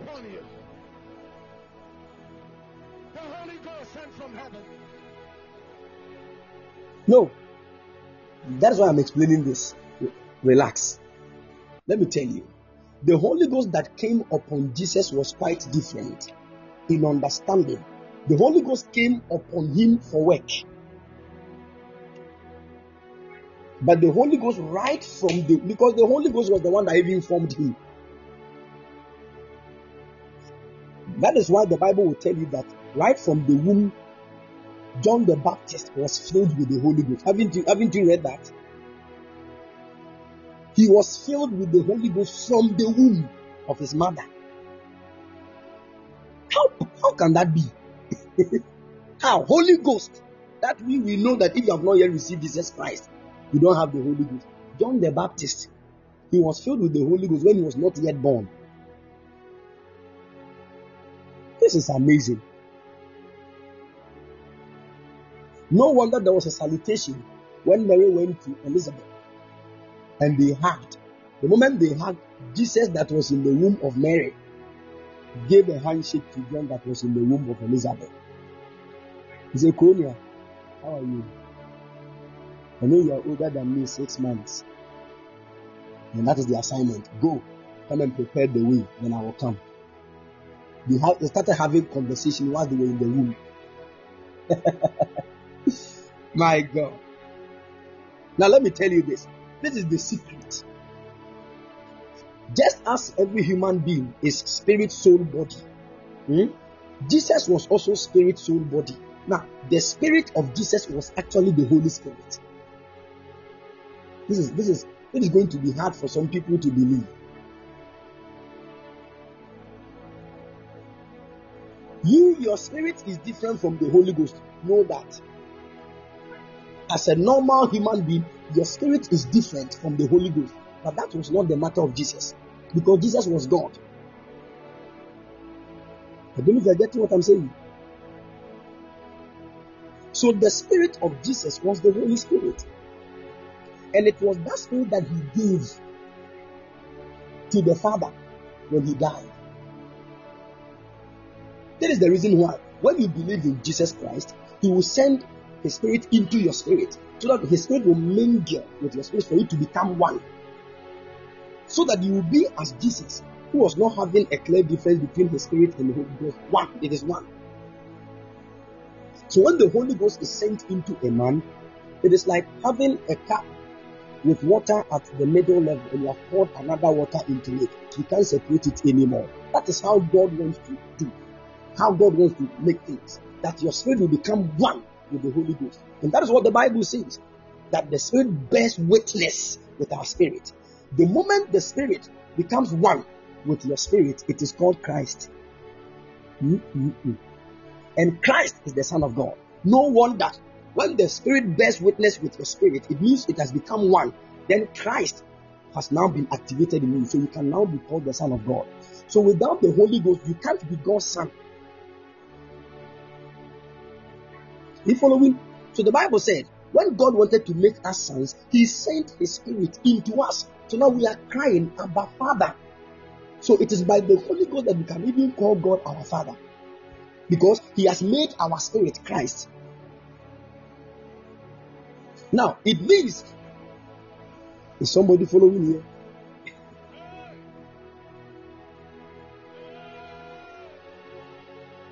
Somebody said, nah, you will not find this on Google. Oh, this one is not, if the Holy Ghost has not helped, you will not get this. So now, when the Holy Ghost enters into your spirit and it becomes one, it is called Christ. Now that Christ is the true image of God. As we read in the book of Hebrews chapter 1 verse 3, the Bible said, God in sundry times, who spoke through the prophets, has spoken to us in these last days by his beloved Son, who is the express image of his person. So Christ is the image of God. That is why when the Holy Ghost enters into your spirit and becomes one with your spirit, it is called Christ, and that is the image. But God did not make you only in his image. He made you in image and likeness. The likeness is your physical body and how you do things in the natural. Are you following? It must be fueled. So the destiny of this your physical body, what your physical body is supposed to do, is actually what is called your image, which is Christ inside you. That is why without Christ, you don't have destiny. Is somebody listening to me?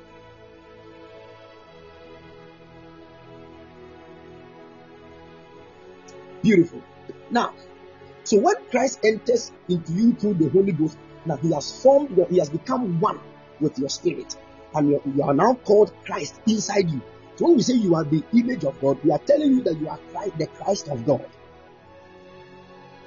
Because you can't be called the Son of God when you are not a dimension of the Christ. Because what is Christ? Christ is the Son of God. Thou art the Christ, the Son of the living God.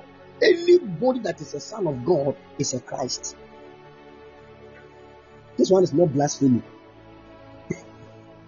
And this your human body is the body of the Christ that is in you. That is why Christ in you, the hope of glory. That glory will be revealed in this your physical body.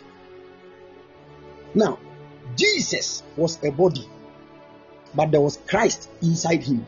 So he lived out that Christ inside him by fulfilling his destiny, because Christ was the destiny of Jesus, as Christ also is our destiny now.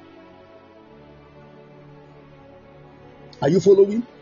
When Jesus lived out the full Christ and fulfilled the destiny, which is Christ that was inside him, the name that the Father gave to his Son, it is a father that names a son. The Father has a name, and the name of the Father is Yahweh.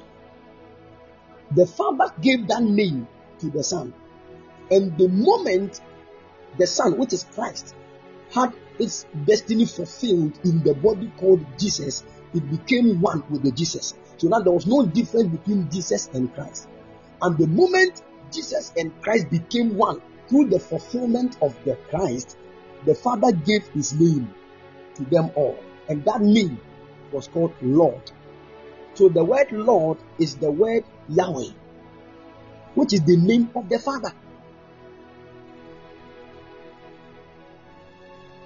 Are you following? If you don't get this, you will not understand the Godhead. You don't understand the reason why the Bible says Jesus was equal with God, but he did not count it. Why? Because he needed to fulfill the mandate of the Godhead on this earth through a body called Jesus. Are you following? Now, Jesus has fulfilled that assignment. So the thing is, when you even fulfill the Christ inside you, God will give you a name. This is our assignment. When you fulfill Christ, God will give you a name. So a time is coming, that name that God will give to you will be written on your forehead. Are you following?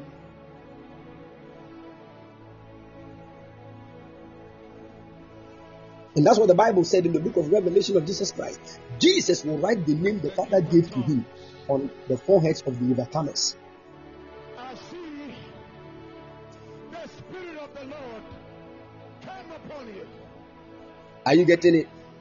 The Holy Great. Ghost sent from heaven. Now, with this little understanding, don't forget what I've taught you today. Because if you forget this, there are many things you will not understand. Are you following? Great. Now, let me talk about what I wanted to teach today. Amen. So we are now talking about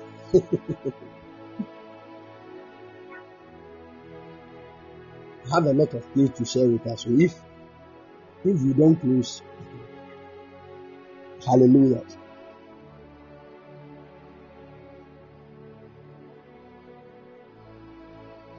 Beautiful. Now, these are foundational things we need to know as believers. The reason why we are always confused is because we don't know our foundation. We don't know the historical background. We don't know what actually happened before Christianity came. We don't know these things, and you can't just know these things just like that. The Holy Ghost will even lead you to go and take historical books and read. Now, if you want to understand matters of things that have already passed, the historical backgrounds, there is a certain man by name Flavius Josephus. Flavius Josephus. Flavius. Flavius. Then the Josephus, like Joseph with US. Write that name down. Go and search.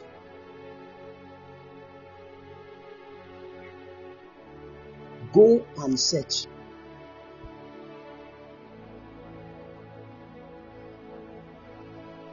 Are you following? The name is Flavius Josephus.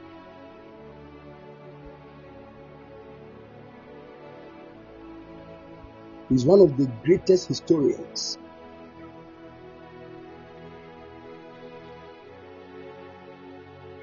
And you will learn a lot. You will know. How many of us have heard of what they call Great Tribulation? Great Tribulation.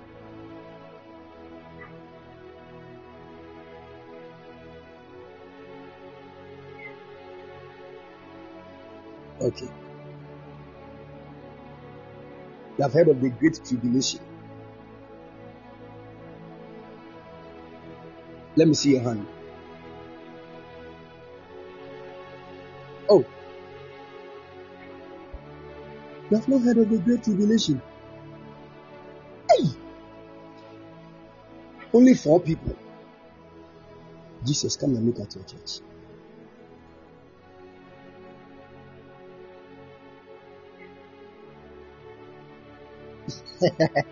My son Prophet Praise, we think you are about to ask us a question. The question means to me, if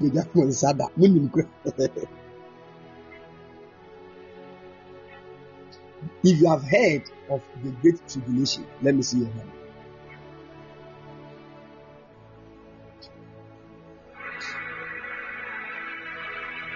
Okay. Now, when you heard of the Great Tribulation, what did they say that it was? What did they tell you?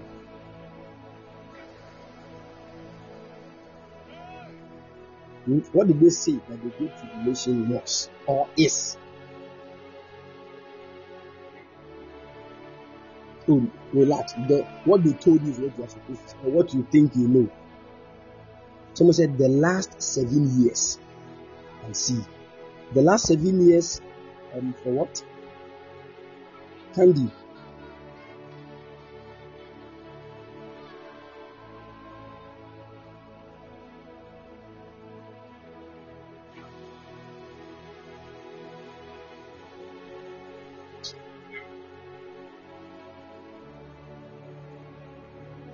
Okay, somebody said the Great Tribulation is the last half of the tribulation period, 3.5 years in length. It is distinguished from tribulation period because the beast or Antichrist will be revealed, and the wrath of God will greatly intensify during this time. Okay, wow, that is nice. Okay. The preacher said they said there will be wars, famine, and great suffering. Okay. That's what you heard about the Great Tribulation.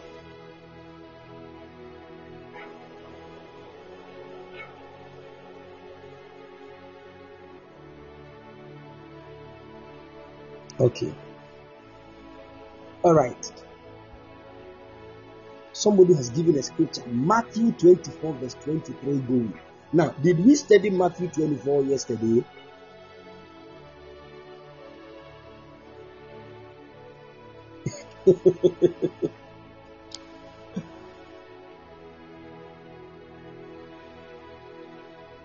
Did we study Matthew 24 yesterday?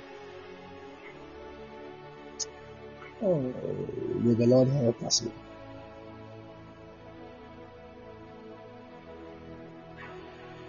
And what was Matthew 24 about? The destruction, the end of the old covenant system, the destruction of the temple. Is that not so?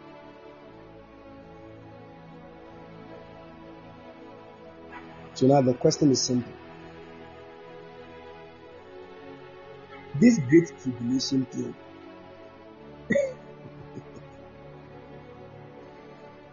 oh may the Lord help us. Let me explain. I'll touch on some few things because what I want to talk about today, if you miss it, you will miss a whole lot of things. I want you to know this, that the Great Tribulation has already happened in the past. But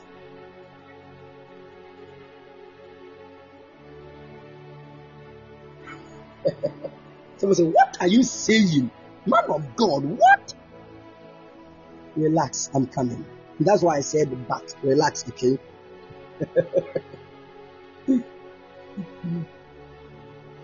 The Great Tribulation, you remember I made a statement that Jesus has come, but he will appear again.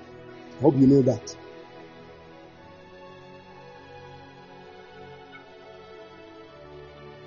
Good. So there is the coming of the Lord.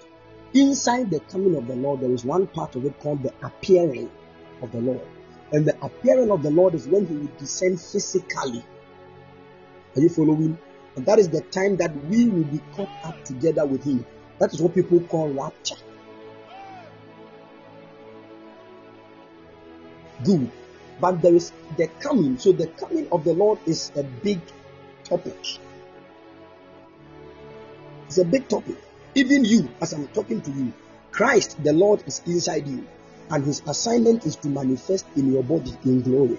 So he's actually coming from within you to end up in your body. So when we say the coming of the Lord, it means so many things. So there is the coming of the Lord that is from within you. There is the coming of the Lord that is like judgment unto certain people. So the coming of the Lord is big. Are you following? The Spirit of the Lord. Good. But there is what we call the appearing of the Lord. The appearing of the Lord is the last moment when Jesus will appear in great glory. And the Bible said, the Son of Man shall descend with a shout, with the voice of the archangel, and with the trump of God. And the dead in Christ will rise first, and we that are alive and remain. That is his appearing. Are you following?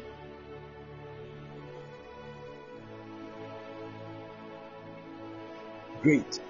Now, with this understanding, we need to understand that if the Lord came and he is going to appear, then this one is actually speaking of a two-dimensional manifestation. Are you getting it?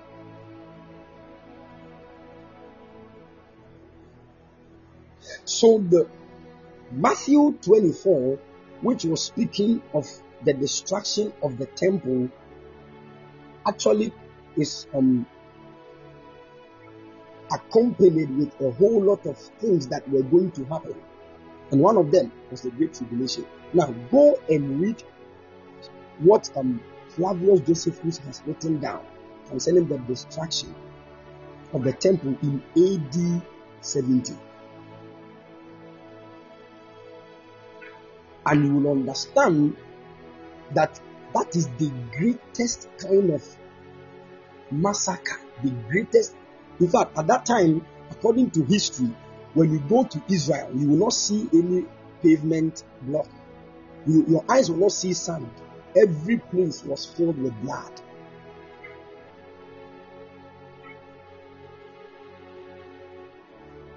There was a great judgment upon the whole nation of Israel. Every place. Now, this is what Jesus was talking about, and the disciples were afraid because they were in the land of Israel. Say, hey, Lord, we have been with you and you are going. They were saying there's going to be a distraction, this. Please tell us, show us the sign, so that at least when we see these things happening, we can run. Are you following?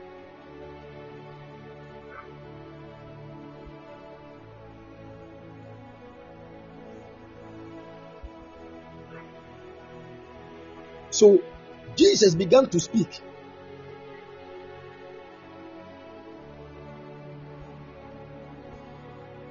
When we read the book of Matthew chapter 24. Matthew chapter 13 verse 14. Listen to what Jesus said. Matthew chapter 13 verse 14. Jesus made this statement. He said, but when ye shall see the abomination of desolation, when ye shall see the abomination, oh Jesus Christ, standing in the holy place. When you see the abomination of desolation spoken of by Daniel the prophet, standing where it ought not, let him that readeth understand. Then let them that be in Judea flee to the mountains. He said the same thing in Matthew 24 verse 15. He said, when ye therefore shall see the abomination of desolation spoken of by Daniel the prophet, stand in the holy place. What is the holy place? Or what is the holy place?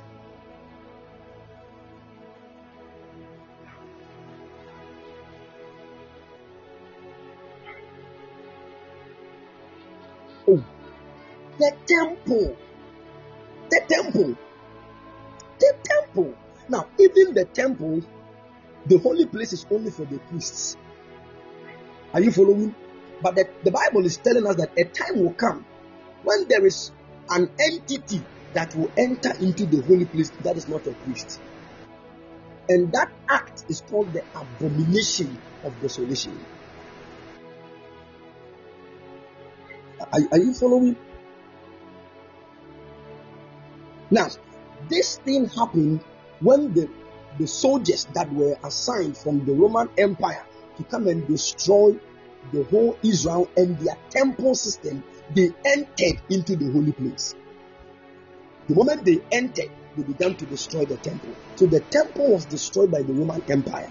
Now Jesus said, my disciples, if you see that a Roman soldier has entered into the temple, the holy place, that place that is sacred and is only for the priest, if you see that a Roman soldier has entered into that place, you better run away.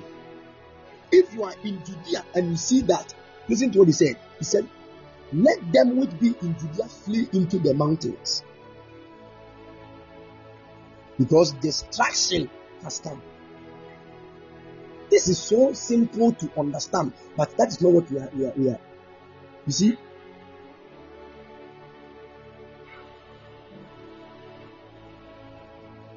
Now let me ask you, are you in Judea? No, are you in Judea?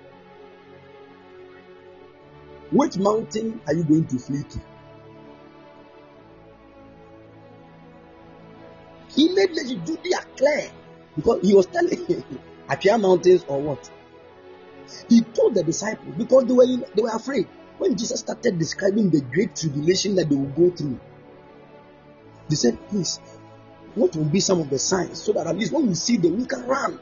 Then he said, okay. He started giving them signs. You hear that nations are rising against nations. Don't be moved, because the end has not yet come. You hear that this will happen. Don't be worried, because the end has not yet come.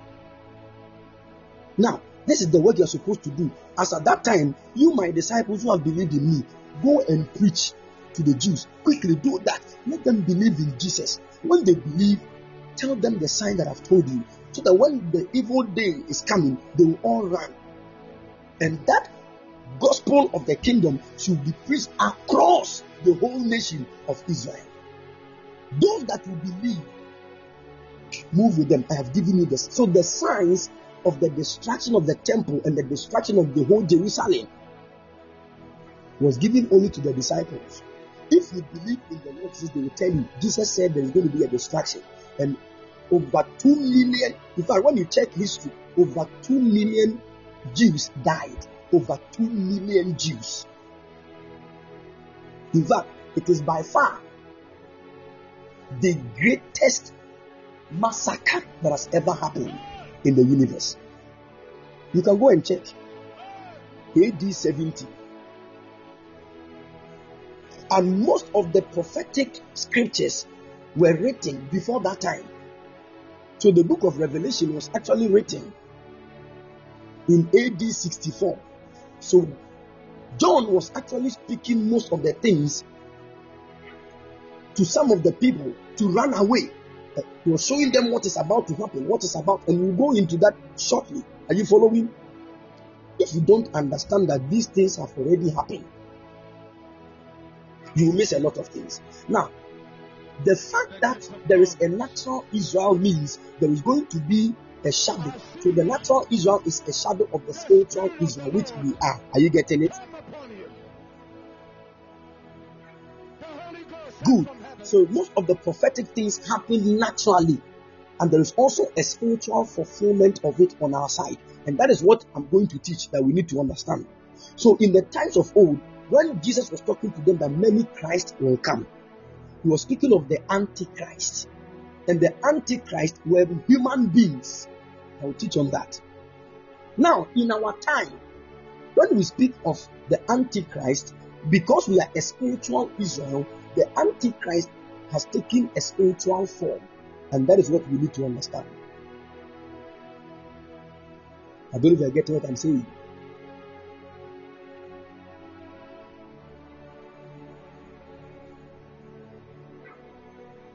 Good.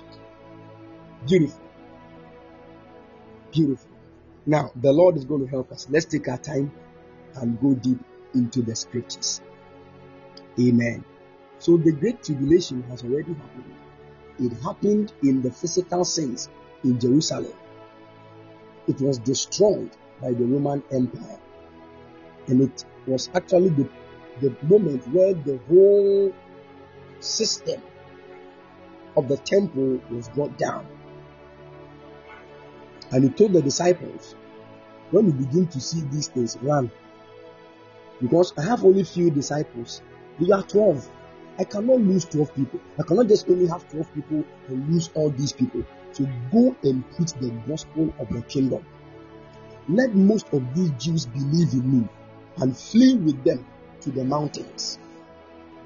And in fact, when you read according to the history, the historical background that Flavius Josephus, he said he was around the age of 6 or 8 when that happened. He was there when that happened.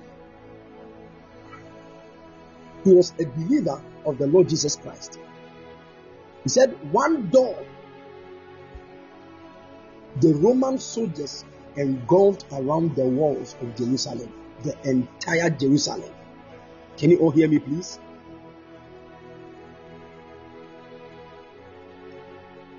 At dawn, and nobody would flee to any place. They were all asleep. But the disciples and the believers as at that time, they were alert because they were waiting for signs. When you are waiting for a sign, you don't sleep. Are you following? They were alert. And all of a sudden, they saw that a soldier had entered the temple. He set fire in the temple. Then they started killing. They were moving from one tent to the other, killing every. Then all of a sudden, they ran away. They flee to the mountains. And that was how come their lives were spared. But those that did not believe in Jesus, they did not know the secret of the destruction that was coming. This is what they have told us.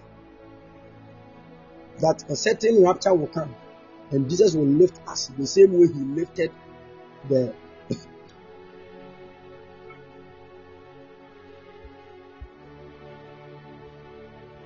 The Lord is going to help us with understanding in the name of the Lord Jesus. So, Papa, please, can we say the Jews preached at that time from the physical side were the Antichrist then? No. The Antichrist were the kings that were ruling at that time, who were trying to make themselves like Christ. You know, in the times of old, what the kings were doing was that they would build their statue and they would ask everybody to bow down and worship them. I hope you know that.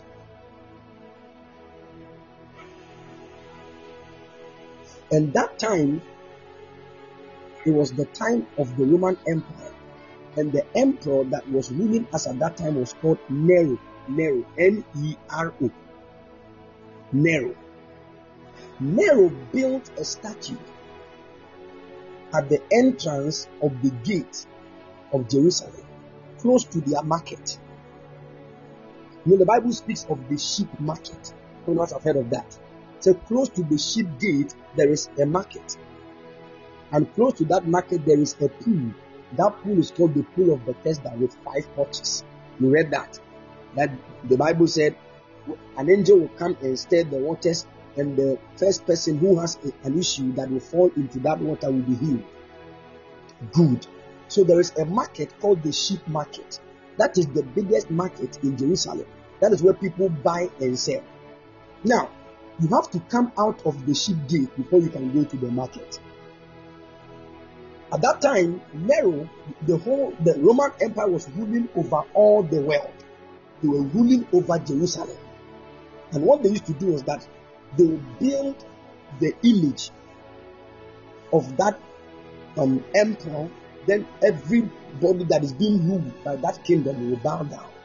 So they built the image of the emperor Nero close to the gate, the sheep gate. Now, before you come, because you cannot enter or go out of the gate to go and buy things or sell things if you first not see the image. And when you see the image, you have to bow down to that image. And when you bow to that image, they will put ash on your forehead and on your hand to prove that you have bowed down to the image once. So you can go inside and come out several times. Once there is ash on your forehead and on your hand, you can go and buy and sell. You have heard this before, and too. these things happen. And that is what the Bible talked about, the Antichrist. The Antichrist. The Antichrist is what we call the beast. And the beast has a number. So the Bible said the beast, that Antichrist, has a number. And that number is actually the number of a man. Is that not what the Bible said? The number of a man.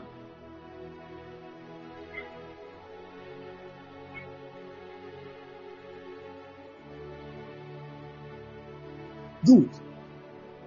The number of a man. His number is 666. So this whole thing that they will write something on your forehead and on your right, and if you don't have it, you cannot buy and sell. It has already happened.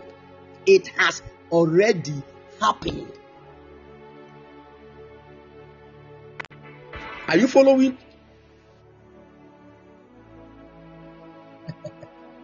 Now, when you come to the spiritual side, as we are the spiritual Israel, there is a manifestation of the Antichrist in a way that we really need to understand. I made mention of something yesterday, that your forehead speaks of wisdom and your right hand speaks of power. Now, the Bible told us in the book of 1 Corinthians 1:24 that Christ is the wisdom and power of God.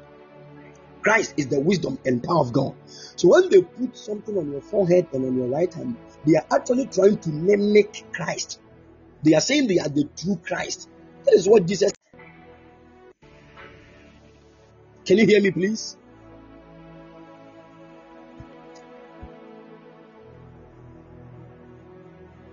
Good. Jesus said many false Christ will come. Now, let me just start by saying this. When we talk of cosmic eschatology, we are talking of what is going to happen to the world, the physical world we see.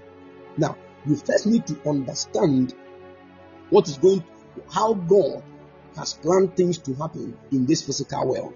Because the end is not from the devil, the end is from God. Are you following? God is the beginning and the end. He is the one that has planned the end. So we need to understand what He has planned. The problem with us is that we are trying to bring a whole lot of theories in attachment to the end. And that is where we get confused. We don't look into the scriptures to let scripture interpret scripture. So we have evangelists that when a child when they see an evil thing going on in the world, they will take a video of it and they will use it to preach.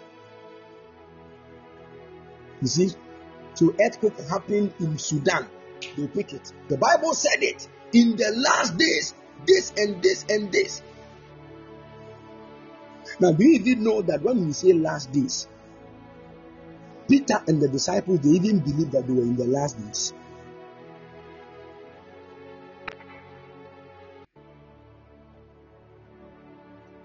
Can you hear me, please? So you remember when Peter was preaching, in fact, when the Holy Ghost descended on the disciples and they began to speak in tongues, some people got confused. These people, they are not people that should speak this language, but they are speaking it. They went straight to them and said, are you people, have you taken alcohol? And Peter began to say, no, we have not taken any alcohol. But this was what was spoken by the prophet.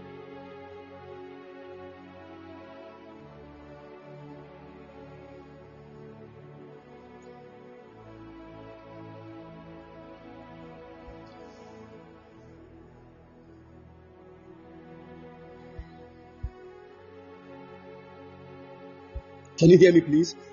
Say, but this was what was spoken by the prophet Joel, that in the last days I will pour out my spirit upon all flesh, and this and this. So now Peter said this is the fulfillment of it. So that means they were in the last days. So if Peter, if the disciples at that time were in the last days, which days are we in now?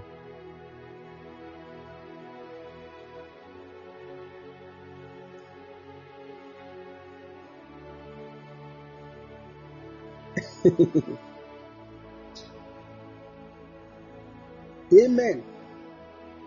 They believed they were in the last days. So if those times were in the last days, then now the question is, last days of what? What last days? Last days of what? If you understand this as I've taught, you will know they were in the last days of the destruction and the judgment that was coming upon Jerusalem. Are you following? That is the reason why when John the Baptist was baptizing the people, he saw the Pharisees coming. He said, "You brood of vipers, who have told you to run away from the damnation and the destruction that is coming." What? So John knew that there was a certain destruction coming. What destruction was that? The destruction of the whole Jerusalem. They believed and they escaped. Are you following? If you don't get this, that is why when you read the Bible, sit down. Certain verses, try to align them, whether they are part of covenantal eschatology, cosmic eschatology, or personal eschatology. If you don't do this, you will miss a lot of things, because covenantal eschatology has already happened. And there are many things that are in that we think they are yet to happen.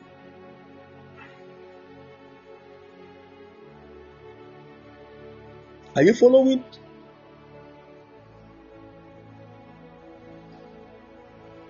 So you think you are the only person that the Bible said a certain antichrist, they will put something on your forehead and on your hand. You think you are waiting for it. Some people have already experienced it. That is why if you are here waiting that they will write something on your forehead and on your hand, you will miss it. Because this time around, it is in a spiritual form, not something physical. That is why you need to understand it in the spiritual sense. Are you following? If you deny Christ, that there is no Jesus Christ, are you not the Antichrist now? Is the Antichrist not working in you? Have they written something on your forehead? Is there any 666 on your forehead? Is there any 666 on your right hand? You are waiting for them to write something on somebody's forehead before you say, do you know what Antichrist is? Antichrist is a spirit. Are you following? Said the spirit of Antichrist has even entered into the times. And that spirit is what will cause you to denounce Christ. Do you know everybody that is working with the kingdom of darkness has denounced Christ? Everybody. Before you can become a witch, if you are a Christian, you have to denounce Christ before that spirit can use you. You have to denounce Christ. Everybody that is a witch, that is a wizard, that is into occultism, everybody, you have to denounce Christ. And I heard a great mystery. Most of the people that are into occultism and into the dark world, one of them came out and said, anytime, he said the moment he denounced Christ and was initiated into the kingdom of darkness, they gave him an Islamic name. Why? Why? What? Islamic name? For what? Everybody. So every witch has an Islamic name. Every occultic person has an Islamic. Everybody that is working with the kingdom of darkness has an Islamic name. That is to tell you that Islam is not just what you think it is. It is not just a certain religion. You don't know. You don't know.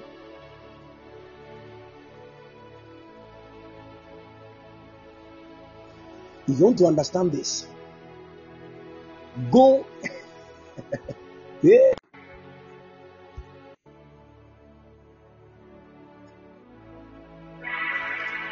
Are you following? Can you all hear me, please? Great. We have few minutes, but I want to touch on this quickly before we move on. Now listen.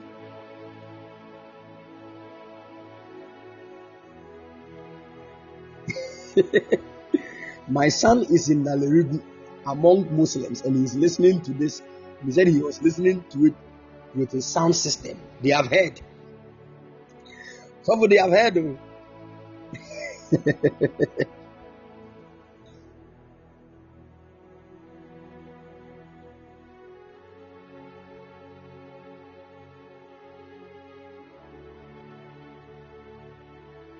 Are you following? Good. God bless you also for Sammy. The Bible said, hereby know ye the Spirit of God. Every spirit that confesses that Jesus Christ is come in the flesh and is of God. And every spirit that confesses not that Jesus Christ is come in the flesh is not of God. And this is that spirit of Antichrist, whereof you have heard that it should come. And even now already it is in the world. When you say Jesus Christ has come in the flesh, do you know what you are talking about? What you are talking about is called the mystery of godliness. That God descended in the form of man. And when God descends in the form of man, he calls himself the Son of the Father. Are you following? He calls himself the Son. So the Word became flesh. And the Word that became flesh was the Son. But it is difficult for Islam to believe that Jesus is God. This is the biggest problem. Because Islam will tell you that Jesus is not God. Jesus was a prophet that was sent from God. He was a prophet that was. They will never. No, we know Jesus is called Anabi Isa. Anabi means prophet, and Isa means Jesus. So Anabi Isa means prophet Jesus. So Jesus was a prophet. He was not God. But we, Christians, we know that Jesus Christ is actually God in the flesh. That is what the Bible said. Any spirit that tells you that Jesus has not come in the flesh, that means God has not manifested in the flesh, that spirit is the spirit of Antichrist. So what is Antichrist?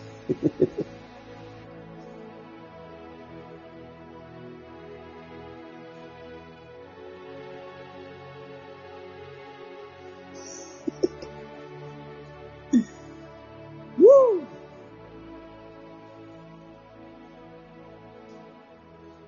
It's as simple as that. In our time, in those times, Antichrist were the men that stood. Are you following? They were the men that stood and demanded worship, standing in the form of Christ.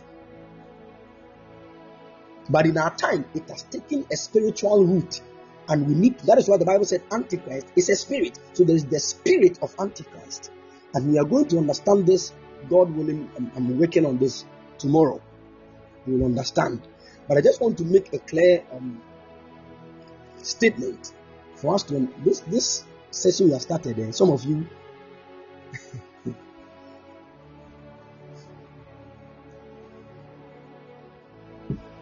have taught on Islam. We have given you Quran scriptures. I have Quran on my phone. I read Quran. Because these people will read your Bible and they will come and use the Bible against you. I have a sermon on the podcast that is called Islam and the Antichrist. When you read it, you will know. Amen. Good. When you go and listen to it, it will be a great blessing to you. God willing, tomorrow I will just lay another foundation on Antichrist for all of us to understand. But now let's listen to something. Now, do you know that the main reason why Jesus came to the earth was to establish the kingdom of God? I hope you know. That is why when he got baptized, the first message he preached was repent, for the kingdom of God is at hand. He came to establish the kingdom. Now, before that kingdom came, before the kingdom of God came to the earth, do you know that other kingdoms had come?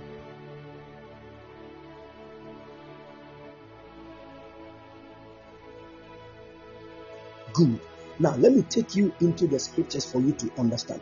Now, those kingdoms that came, when I take you deep into scripture and into the way back into scripture, you will know that two kingdoms even came before Nebuchadnezzar saw his vision. Two kingdoms. And I've taught on that when I was talking about the destiny of nations.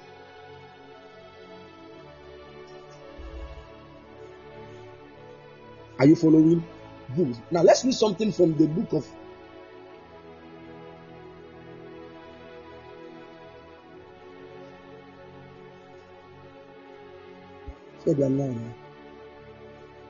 vegetables in here.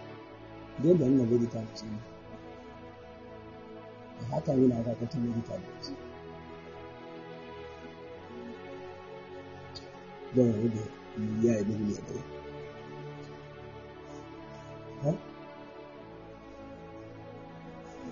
Only books. And I want you. Can you hear me, please?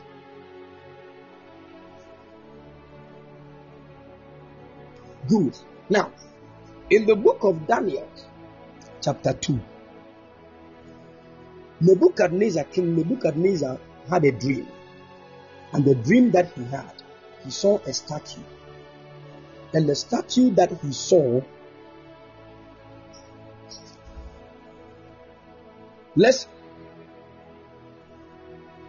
read Daniel chapter 2, verse 31 to 35. Daniel chapter 2, verse 31 to 35. We have a short time. We have like 15 minutes, so let's make it quick. Daniel chapter 2,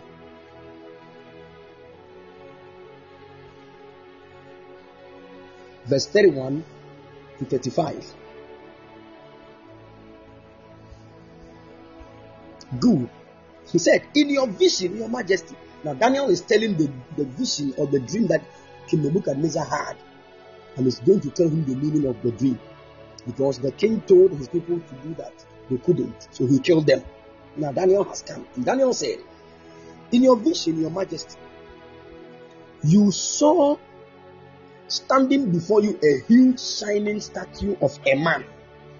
It was a frightening sight. The head of the statue was made of fine gold. Its chest and arms were silver. Its belly and thighs were bronze. Its legs were iron, and its feet were a combination of iron and baked clay. As you watched, a rock was cut from a mountain, but not by human hands. It struck the feet of iron and clay, smashing them to bits. The whole statue was crushed into small pieces of iron clay. I see the Spirit of the Lord come upon you. Good. The whole statue was crushed into small pieces of iron, clay, bronze, silver, and gold. Then the wind blew them away without a trace, like chaff on a threshing floor. But the rock that knocked the statue down became a great mountain that covered the whole earth. Now let's continue. Verse 36 downwards. So this is what the king saw. Now Daniel is about to show us the meaning of the dream that the king had. So verse 36 downwards. Let's go.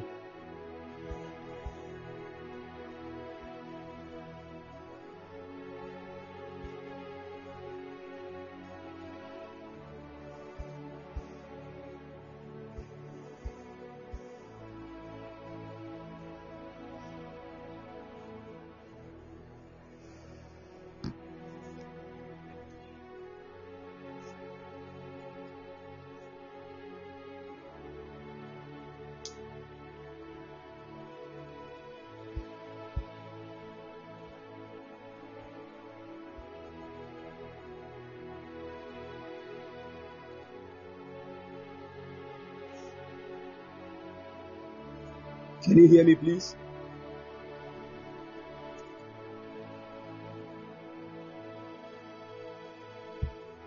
Good. So now Daniel has shown us the dream that the king had. Now when we read from verse 36 down, so from verse 36, let's go. He's about to show us the meaning of the dream that the king had.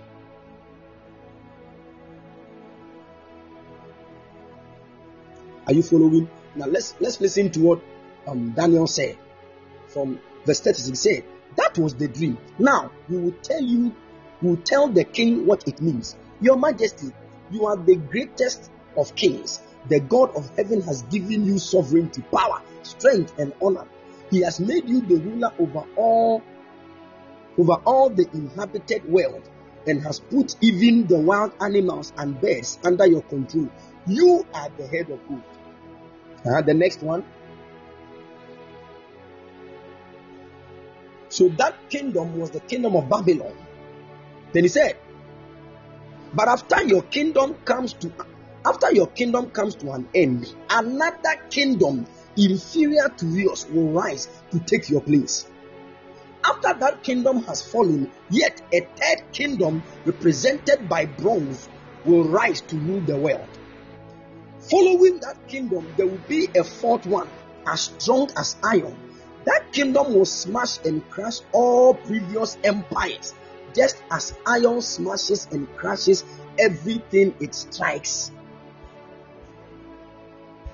Are you following? So now, what Daniel is telling us is that all these are kingdoms.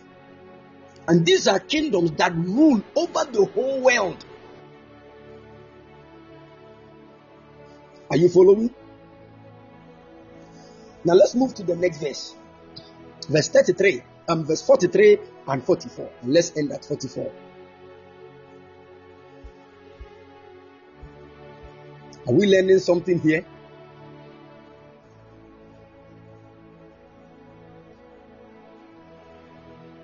Good. Verse 43 and 44. Let's go. Good. He said, the mixture of iron and clay also shows that these kingdoms will try to strengthen themselves by forming alliance with each other through intermarriage, but they will not hold together, just as iron and clay do not mix. During the reigns of those kings, the God of heaven will set up a kingdom that will never be destroyed or conquered. It will crush all these kingdoms into nothingness, and it will stand forever. Now, Daniel is speaking of kingdoms. Are you following? This is amazing.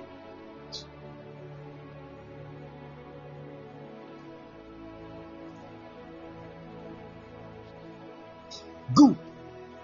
Now, let's read something from the book of the Revelation. Now, we all know that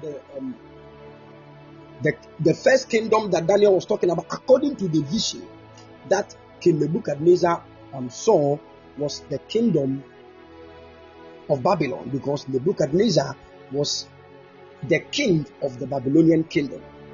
Then, after his kingdom has come to an end, another kingdom, which is the kingdom of Medo-Persia, will come.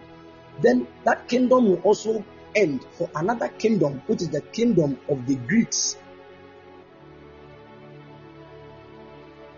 Now, after that kingdom, the Roman kingdom or empire will come. Now, the Roman empire will be so strong, but they will divide into 10 provinces, and they will try to come together. But according to the Bible, one part is of clay, one part is of iron. But just as iron and clay cannot mix, their division cannot hold. Are you following? They will try to unite themselves, but it will not stand. Now, in that moment where they are trying to unite themselves, that is the moment where a stone came to crush that image. And that stone was the kingdom of God. So Daniel said, during the reigns of those things, the God of heaven will set up a kingdom that will never be destroyed. So now Daniel is talking about a certain kingdom that will come from above, that will come and destroy all the kingdoms of this world, and that kingdom will rule over the entire earth. Are you following? Beautiful. Now, if you have had this understanding, before the Babylonian kingdom, other kingdoms have come. And there were two kingdoms that ruled the whole world before Babylon. These two kingdoms are first, Assyrian kingdom. If you were here when I was talking about the destiny of nations, you remember that. The Assyrian kingdom and the Egyptian kingdom or empire. So Assyria and Egypt were two kingdoms that ruled. The first one was Assyria. The first kingdom that came to this world was the Assyrian kingdom, before the Egyptian kingdom, then the 5 other kingdoms. Are you following? So now when you add those kingdoms, how many kingdoms do we have now?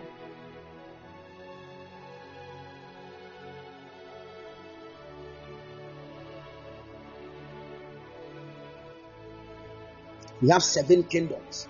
Let's read something from the book of the Revelation of Jesus Christ, chapter 17. The book of Revelation, chapter 17.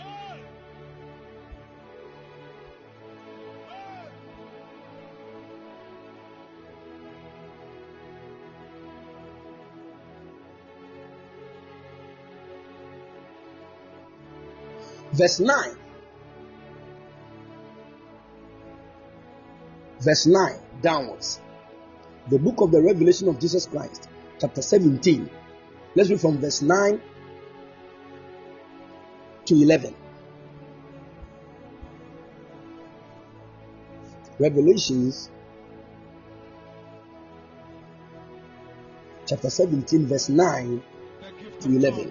Now the Bible said, this calls for a mind with understanding. The 7 heads of the beast represent, so you see, John saw a beast, and the beast that he saw that the beast had 7 heads. And now there is an understanding that is being given to John about the beast, and he said this calls for a mind with understanding. The 7 heads of the beast represented the 7 hills where the woman rules. They also represent 7 kings. 5 kings have already fallen, and 6, the seat now reigns, and the 7th is yet to come, but his reign will be brief. Are you following? He said, in the King James, he said, this calls for a mind that has wisdom. The 7 heads are 7 mountains on which the woman is sitting. They are also 7 kings. 5 of them have fallen. 1 is living, and the other has not yet come. When he comes, he must remain in power for a little while. Now, he said, as at the time that John was receiving the revelation, I told you that the book of Revelation was written in the year AD 64. Don't forget it.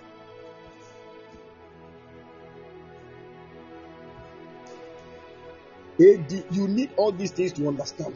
AD 64. And I told you the destruction of Jerusalem and the temple happened in AD 70. Are you following? You have just 5 minutes, so follow me.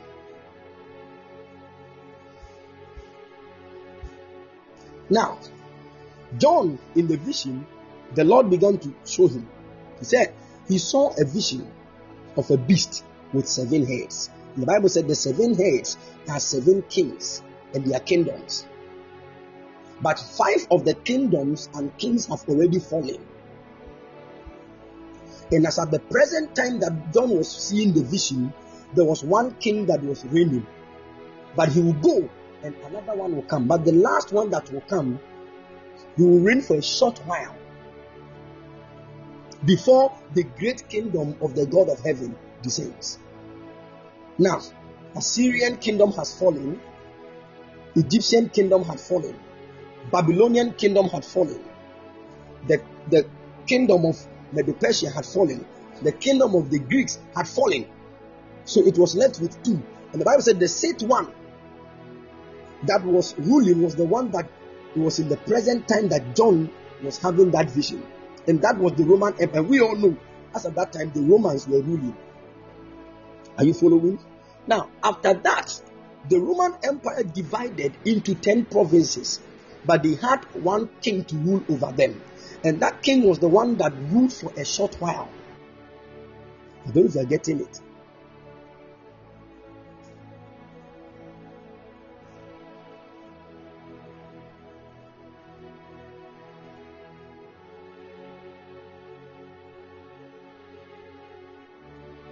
Beautiful. Beautiful. So now, what I want you all to understand is that all these kingdoms that the Bible made mention of, all these kingdoms have come to pass. Now the kingdom that is ruling is the kingdom of God. There are many schools of thought, when it comes to eschatology, who believe the kingdom of God has not yet come. But that's not what the Bible tells us. It's not what the Bible tells us. In Matthew chapter 12, verse 28, Jesus said, if I cast out demons by the Spirit of God, by the Holy Spirit, then it means the kingdom of God has come upon you. So the day the Holy Ghost descended on the apostles in the upper room, that was the day the kingdom of God came to the earth. Are you following? And that kingdom came as a small stone that came to crush all the other kingdoms. And it is now growing to become a big mountain that will fill the whole earth. When you talk of cosmic eschatology, when you are speaking of what is going to happen to the physical world, and you don't talk of the kingdom, you have missed it. So the end of this physical world is actually going to be about the reign of the kingdom of our God. So now listen to what Paul said about the end. In the book of 1 Corinthians chapter 15, verse 24. 1 Corinthians chapter 15, verse 24. Paul said, then the end will come. What end is that? The end of the physical world or universe. That is cosmic eschatology. The end. Paul is now telling us what will happen at the end of this world. Now he said, then the end will come when after he has done away with every ruler. Now when he speaks of ruler, he's speaking of kings and their kingdoms. Every ruler, every authority and power, the Messiah hands over the kingdom to God, the Father. Are you following? So now, the kingdom of God that we are in right now, Jesus is the king over that kingdom. And he is causing us to spread the kingdom to fill the whole earth. So this is the end, is that when Jesus has done his work and he is now submitting or giving the kingdom that the Father gave to him back to the Father. That is the end. So if Jesus has not handed over the kingdom back to the Father, the end has not come.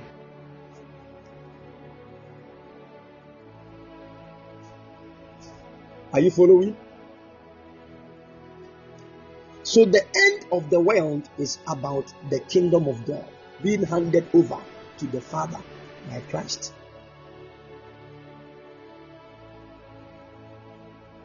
It is not when they are cutting people's head because they are not Christians. It does not even tally with the truth of Scripture. Amen. And God willing, tomorrow I'm going to touch on the second part of cosmic eschatology. I believe you have been blessed this evening.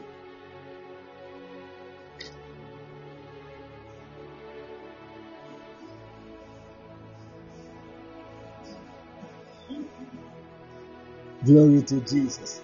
Glory to Jesus. Amen. If you're a Christian and what I'm talking about does not concern in front of a man of God, me, my marriage is important to me. Man of God, me, my problem, you are very carnal. Very, very carnal. And you don't know what destiny is all about. May the Lord show you mercy. You are here, you don't know your end. You are killing yourself over a boyfriend. Very carnal.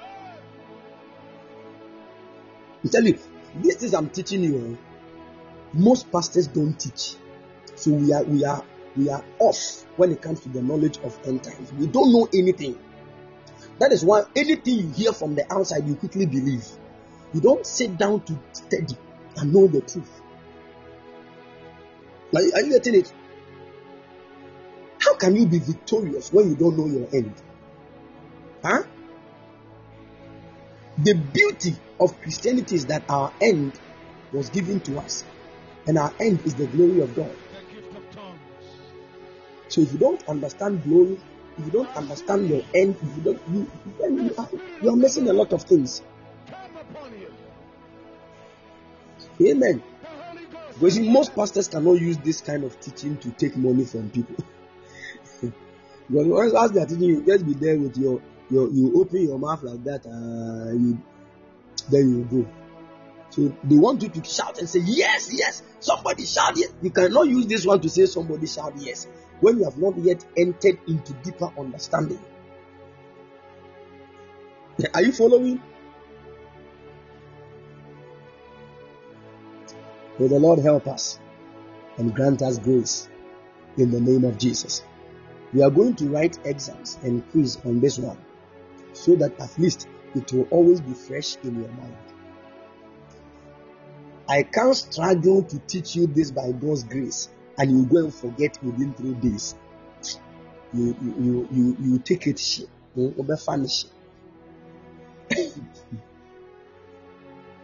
I'm telling you the truth. You in your dreams I will appear.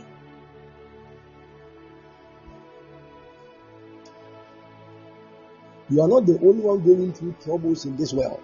Don't let your trouble block your mind from understanding the scripture. If you don't understand this, a demon can even reveal himself to you and say, when you braid your hair, when you add human hair to your hair, you will go to hell. You have destroyed your eschatology. And there are many Christians who are living in bondage and fear, and they don't know the end is about the kingdom of God. They don't know the end is God's kingdom, and they don't know the end is the glory of God. May God show us mercy and grant us grace in the mighty name of the Lord Jesus. Amen. I'm going to upload the message right after here. Go back and download and listen to it again and again. The Lord is going to be a great blessing to you in the mighty name of the Lord Jesus. Amen. God bless you and keep you strong and empower you. If you want to support the work of God, the number is 0240312551, 0240312551. If you want to be a covenant partner, you can send me a text via that same number. I'm going to add you to the covenant partners WhatsApp page. The Lord bless you and keep all of you strong in the mighty name of the Lord Jesus. We shall meet. God bless you. Shalom. Bye-bye.